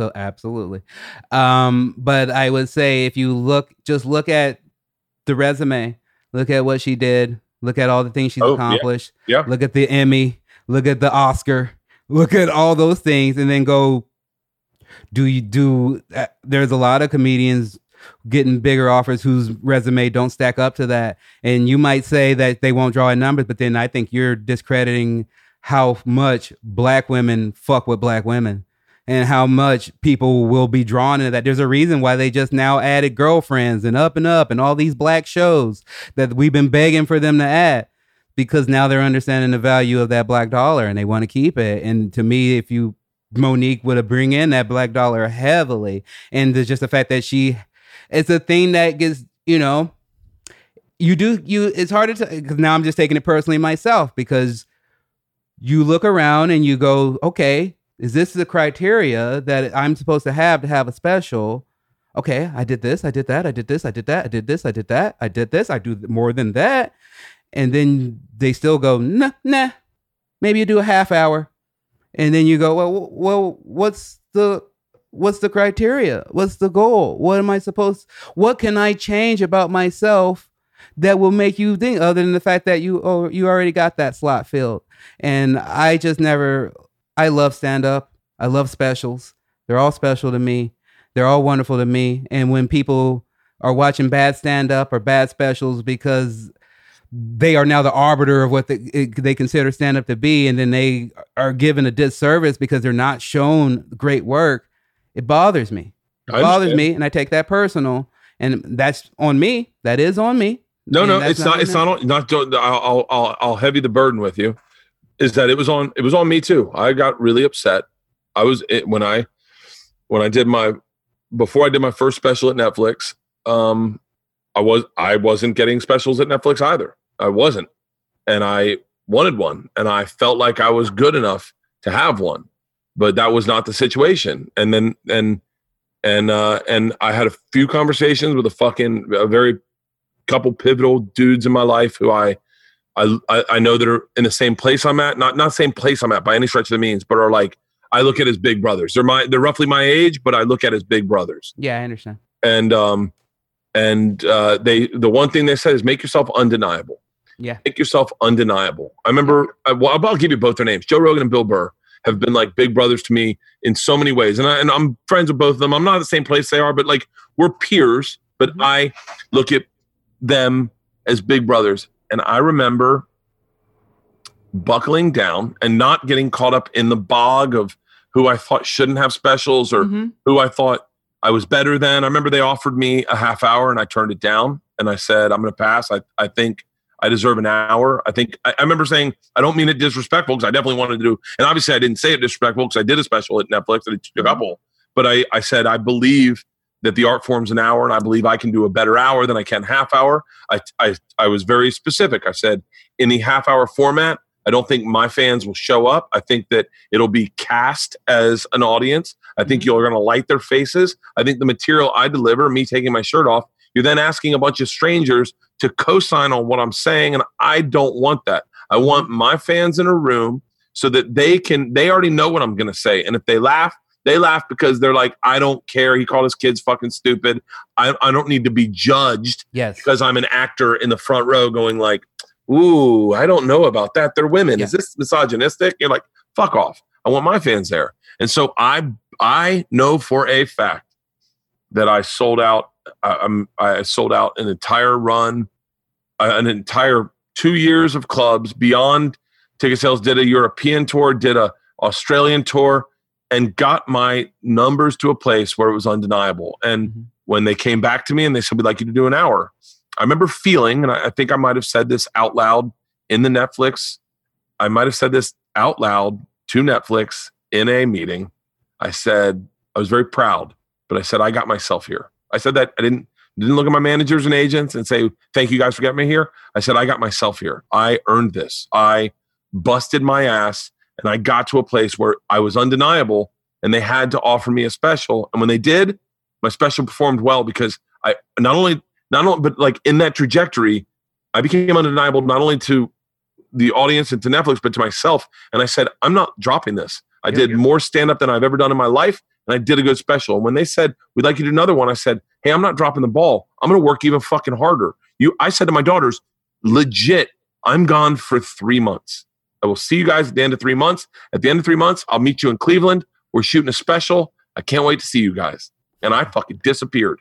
I came back. Halston knows it. I'd come back Monday. I'd be home Tuesday, leave Wednesday. And for 3 fucking months, because that is my commitment to this business. And so I'll say, I would just say, because I know the frustration that it is, but it's not within reach. And I think especially for you, I think with all these streaming services opening up and all the streaming services raising the tide now, the tide's raised where when I jumped on Netflix was here and there was nothing. And now I think the tide's raising where I think, people will, I would never put you in the Monique category. Like, I don't think anyone like goes, you need to respect the black dollar and hire Ron. No, not at all. I'm not. No. But I think, you know, where there are like Red Grant, Melanie Camacho. There's a lot of really talented comics that play predominantly to black audiences. Where you go, yo, they need that is when we talk representation. Don't just put a guy on because he's black. Throw on a guy who's playing to the black community. Like throw in Donnell's Donnell's probably a little bit more crossover, but I don't know. But like I think you're on your way. I think your path is undeniable. People like Amanda Seales. That's who I look at. That the black community fucks with her so heavy, and she sometimes that poor woman has been destroyed by Black Twitter. Yeah, true, Black Twitter's come after her. She's so interesting. You live by the sword, you die by the sword. Yeah, whoa. Fucking god damn it. It's so funny to see who, like Sean, what's the guy's name? Sean White? The dude that, Sean White, the guy that is like they call him Talcum X? Mm-hmm. I don't know. Yeah, it sounds like. Oh, no, Sean King. Okay, that I know. Sean King. It's like, man, he's an activist one day, and then he's getting attacked on Black Twitter the next day. And you're like, God damn it, man. That internet is not a place to fucking, I don't even want to be there. Yeah, true. I want to back up though, but I really appreciate the undeniable thing because it's something that, yeah, because at first I was angry and upset, and for a good while, Halston knows he's been through a few of my rants, but I then started going the same route, like not just undeniable in my comedy. I think my comedy is amazing. I think my hour is amazing. I think that special Giggle Fit I put out was one of the best fucking specials of 2019. Honest to God, I think it was one of the top 3 best. And so now it is truly about making my business undeniable, making my base undeniable, showing what I'm about, because this is not new to me. It's not like I don't get it. This didn't happen to me. I remember one of my first NACAs, one of my first college benefits things. My then agent said to me, well, I guess you're just too white for the black kids and you're too black for the white kids. And I was really hurt by that. But then I also took that seriously, and I go, oh, he's looking at that as a negative because he can't put me in a box. He can't sell me to black colleges. He can't sell me to white colleges. But what I am is for everyone. Like, I'm for people who love comedy. I'm for people who are optimistic. I'm for people who aren't optimistic. I produce a unique product that you probably haven't seen before, and that's amazing, and that's wonderful. And I will continue to build my audience until I am undeniable, because I don't plan to quit. You're not going to one thing you are not going to do as long as I'm breathing is outlast me in comedy. I will be here. I thought you were going to say outwork, and I was like, oh, you guys can all outwork me. Oh, he can outwork me for sure. I can outwork all the time. Yeah, no. Especially people who are just straight stand-ups. I got voiceovers to go do. I got an acting class to go get to. That's one of the things I hold issue with Kevin Hart when he goes, you will not outwork me. I was like, no, you can have all that work. I can't catch up with you. I'm not the hardest worker. Like, I sit back on whatever. Like, I remember... we got to wrap this up. I feel like I could talk to you for hours, but I remember the first time I went to communion. I know you've heard this story, Halston, and I went to communion, and I took communion, and I sat down and I said a prayer, and then I get back in the pew, and my dad said, "Hey, buddy, what did you pray for?" I was maybe 10 years old, and I said, "I just thank God for all these God-given talents." And my dad goes, "What talents?" I said, "All of them." And my dad's like, oh, fuck. Oh, God. And I was like, yeah, you can outwork me. I got all these God-given talents. I like to put them both together. I like taking my talents and work them out a bit, but I don't like to overdo it. I think a lot of comedians, they get so caught up in doing 7 sets a fucking week and they burn themselves out. And I'm like, no, I like bouncing around. Same thing. Like, oh, if you're not fucking with me, you don't want to give me an hour? Cool. I got trolls to go work on. I got this to go work on. I got that to go work on. Look at Andrew. Andrew Schultz is probably one of the best examples of I will become undeniable. I remember listening. I remember hanging out with him a few years ago in New York and hearing people saying, I can't help you. I don't want to work with you or whatever. And Andrew saying, what, like, I'm ready for a Netflix special. And everyone's like, nah, whatever. I'm not going to fuck with you. And then you look at Andrew Schultz now. God damn it, man. That guy's undeniable. Those Sunday posts he puts, those rants are better than anything any late night talk show host has even remotely up their sleeve. They are so fucking good. They're all well over 1 million views day of. and his stand-up, his crowd work shows are fucking insightful. They're smart. They're tense. They're fucking awesome. And that guy, and there's a lot of guys taking that. You look at Mark Norman. Mark Norman just released his own special on YouTube. What has it got, like 4 million views now? You know, Sam Morril has released his special on YouTube, just straight to fucking YouTube. By the way, this was a conversation me and Burr were having 2 years ago. When I didn't have an opportunity for a Netflix special, this was the conversation I was having with Burr, and Burr's like, you just want people to see it. You just want people at your shows. Oh, like, I've been pitching to All Things Comedy all the time that we need to have our version of pro wrestling and UFC. They have, are you familiar with the Fight app, FITE? No. Okay, well, it's an app. It's one of the apps that I watch GCW wrestling on, and they show Impact Wrestling.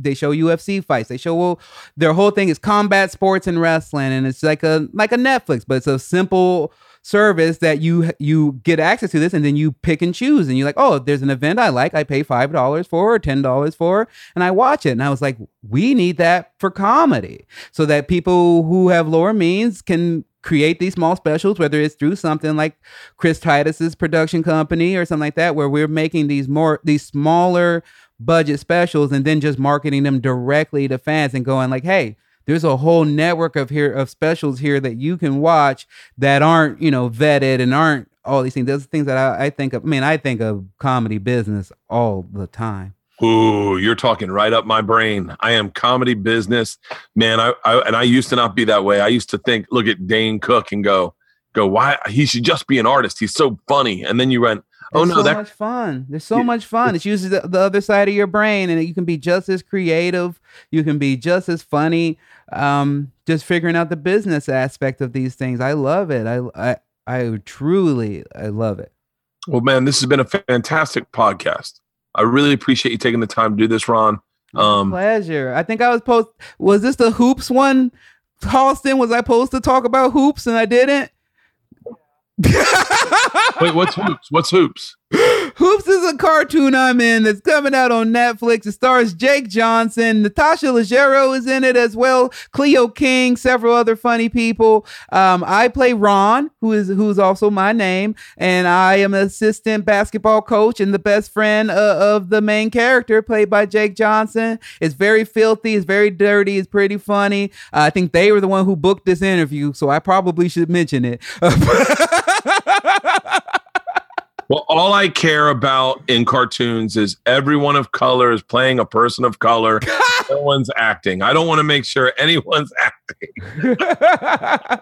I do know I got a Cleveland show audition for Cleveland after that, and I was like, no, people just say that I'm like Cleveland. I don't sound like Cleveland. If they could just you would have to do Cleveland's voice, right? Yeah, they wanted to sound alike, and so I just sent it in with my voice and was just like, you guys go ahead, throw this one away. But I think it's actually more racist that you came to a guy that doesn't sound like Cleveland than when you had the white guy, because the whole Cleveland character in the beginning was a white guy's impression of a black guy. So you should just keep him white as far as I'm concerned. Oh my God. To force a black guy to like minstrel it up and be an impression of what a white guy thinks a black guy sounds like is worse than just a white guy doing what he thinks the black guy sounds like. Oh, I had a long conversation with my manager after that audition. Holy fuck. They're dead. There's no Cleveland. You're not going to get a black guy that goes,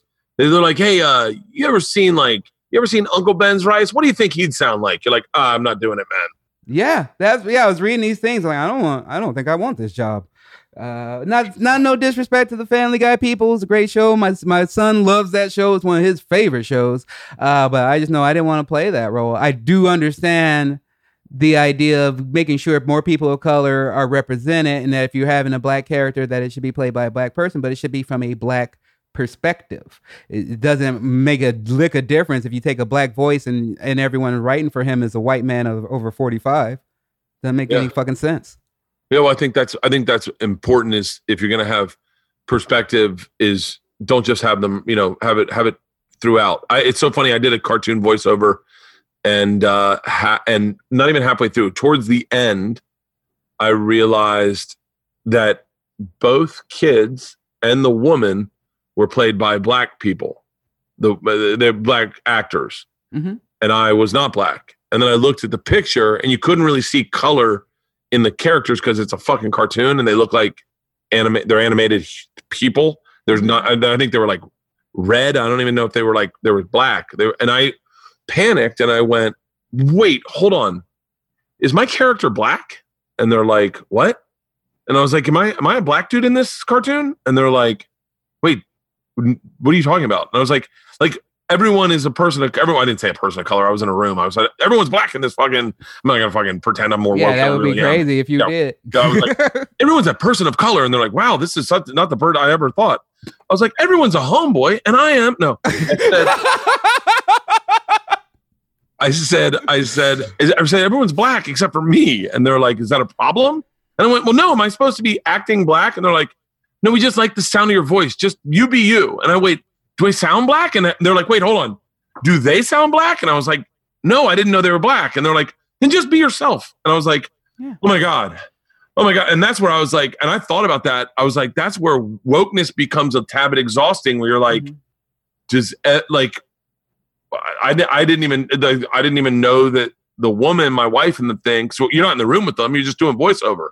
I didn't know she was black, and I didn't know the kids were black. I just thought they were kids and a woman. And I was like, yeah, and it'd be weird if you're like, no, they need to be white because she's my wife. That would be really weird. So I think, a lot of people, again, we talk about it, they overstep on a very simple issue. It's not all about like who plays what voice and who plays this voice. And I think a lot of that went back from when Hari was talking about Apu, and a lot of people just didn't take what he was taking. They didn't take it personally of how it affected his personal life. He wasn't like, oh, this character is horrible and there was nothing ever funny about it. He was just saying, you guys weren't aware of how much this affected other people. And I think that's what we need to look at. And that's why, I mean, like, I talk about it on my podcast. I stopped taking auditions for like gay characters because I was like, there's plenty of black gay actors. Why don't you go and get someone who's actually gay instead of just because I sound like this and I have a lisp doesn't mean I'm gay, but go find an actual gay actor. And so there is a bit of like, they will whitewash things where they can. So I like looking out for that. But overall, it starts at the top, starts at creators. It starts at showcasing different black stories. I'm sick of every fucking audition I go to either being a black story of a guy freshly out of jail or some redemption story. It's like there's just black successful people, just like there are white successful people. We're all different ranges and different groups. And when I want to tell a story, like, things that I'm pitching about being a young black single dad who loves being a black single dad of a son with autism, and they come back and they go, oh, it doesn't sound urban enough, or it doesn't sound like this enough. It's like, how do you know? I'm black and it's my fucking life. At the end of the day, with Hollywood and all that shit, it is a business. So you're going to want to get a star. It's not like if there's some new action movie and they're going to go starring Ron Funches. That's just not going to happen. I will be like the 4th, 5th, or 6th lead because that's just how business works. I never want to get away like, well, we better make sure that everything is okay and everyone that was represented in the story is played exactly right, because then you're getting away of art and you're getting away of business. But I still think just having an open mind and just not running things like clockwork like people do, where they just go like, well, we got this show and we got 4 white. We better throw in one person. So many auditions I go to are just all the actors of color, black, Hispanic, Indian, Pakistani, whatever Eric Griffin is. We're all there at the same audition, fighting for the one part that used to be a white guy that they decided, well, we got too many white guys, so we better keep this character white, but find a black or different color person to play them. And that's what needs to change. No, I agree with that. I just think that what's important, if you want change, you need to get the story out so that people can start to understand, oh, I was wrong about that. And I think that should happen first, maybe, as opposed to just going, I don't know, I'm going to edit this out entirely because I got too much business we're running. I think it's what sucks is that sometimes you can't have certain conversations because it triggers people. Yep. And they try to get you fired from whatever the fuck you got going on. Yep. And they protest you and you're like, hey man, it was a conversation. It was meant to be a conversation where we figured things out, as opposed to I didn't mean to, and then they'll just pull it out and you're like, fuck it. Yeah. Well, I haven't had that much at podcasts, but that's one of the reasons why I stopped interacting with Twitter so much, is because people would always, take the second or third interaction you had and then retweet that and frame that as your original interaction. And that's one reason I was like, oh, I'd rather talk long form in my podcast, but now you're telling me people will just clip that up. So I look forward to that. It's a minefield out there right now. It is, but it's a lot of fucking shitty people who don't have things going on, who just, people try to take down creators, and none of us are perfect. People try to cancel me 4 or 5 times over, and it's always the opposite. I do one tweet one day and then then the gun rights people hate me. I do another tweet, then anti-gun people hate me. I do one tweet, all the Britney Spears fans hate me. And at the end of the day, I just go, you know what? My fucking mom likes me. My big bootied wife likes me. My son likes me. Fuck y'all. Well, we should wrap this up now. I've had a blast talking to you, Ron. You've been a fucking more than enjoyable to have a conversation with. I absolutely love you, brother. I love you too, Bird. And I appreciate what you're doing out there. Not just, doing new things and trying new things so that we can see it and learn from it. But in particular, you take a lot of my friends out on the road, like Shane, like Jesus, and they always have nothing but the best things to say for about you and how you take care of them. And I judge people how they treat my friends and how they treat the people, financially below them. So I just always heard you're just a good dude, and I appreciate you. Hey, thank you. God bless, man. Stay safe. Everyone, check out his streaming through Titus. Go to ronfunches.com. So when was September what? It's going to be September 5th, but just go get tickets now. I remind you, put it in your calendar. Get tickets now so that I can show these numbers, take them back to Netflix.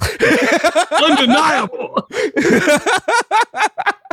And then Hoops, August 14th. I am King Shark and Harley Quinn, which is out on HBO Max August 1st. I have a Quibi game show, which I am the host of, called Nice One, and that is out August 24th. So I got a big fucking month. Oh, and I'm in a movie with Disney Plus. It stars Bryan Cranston, Angelina Jolie, Danny DeVito, Shaka Khan, and Ron Funches. It's called The One and Only Ivan. I play a rabbit that sits in a fire truck. It's on Disney Plus August 14th. Check that out because I want more Disney money. God damn, you are a working man, Ron. God bless, brother. Right. Workers work, brother. You know it. Loves your family. Take care. All right. Same to you. All right. Thank you, Halston.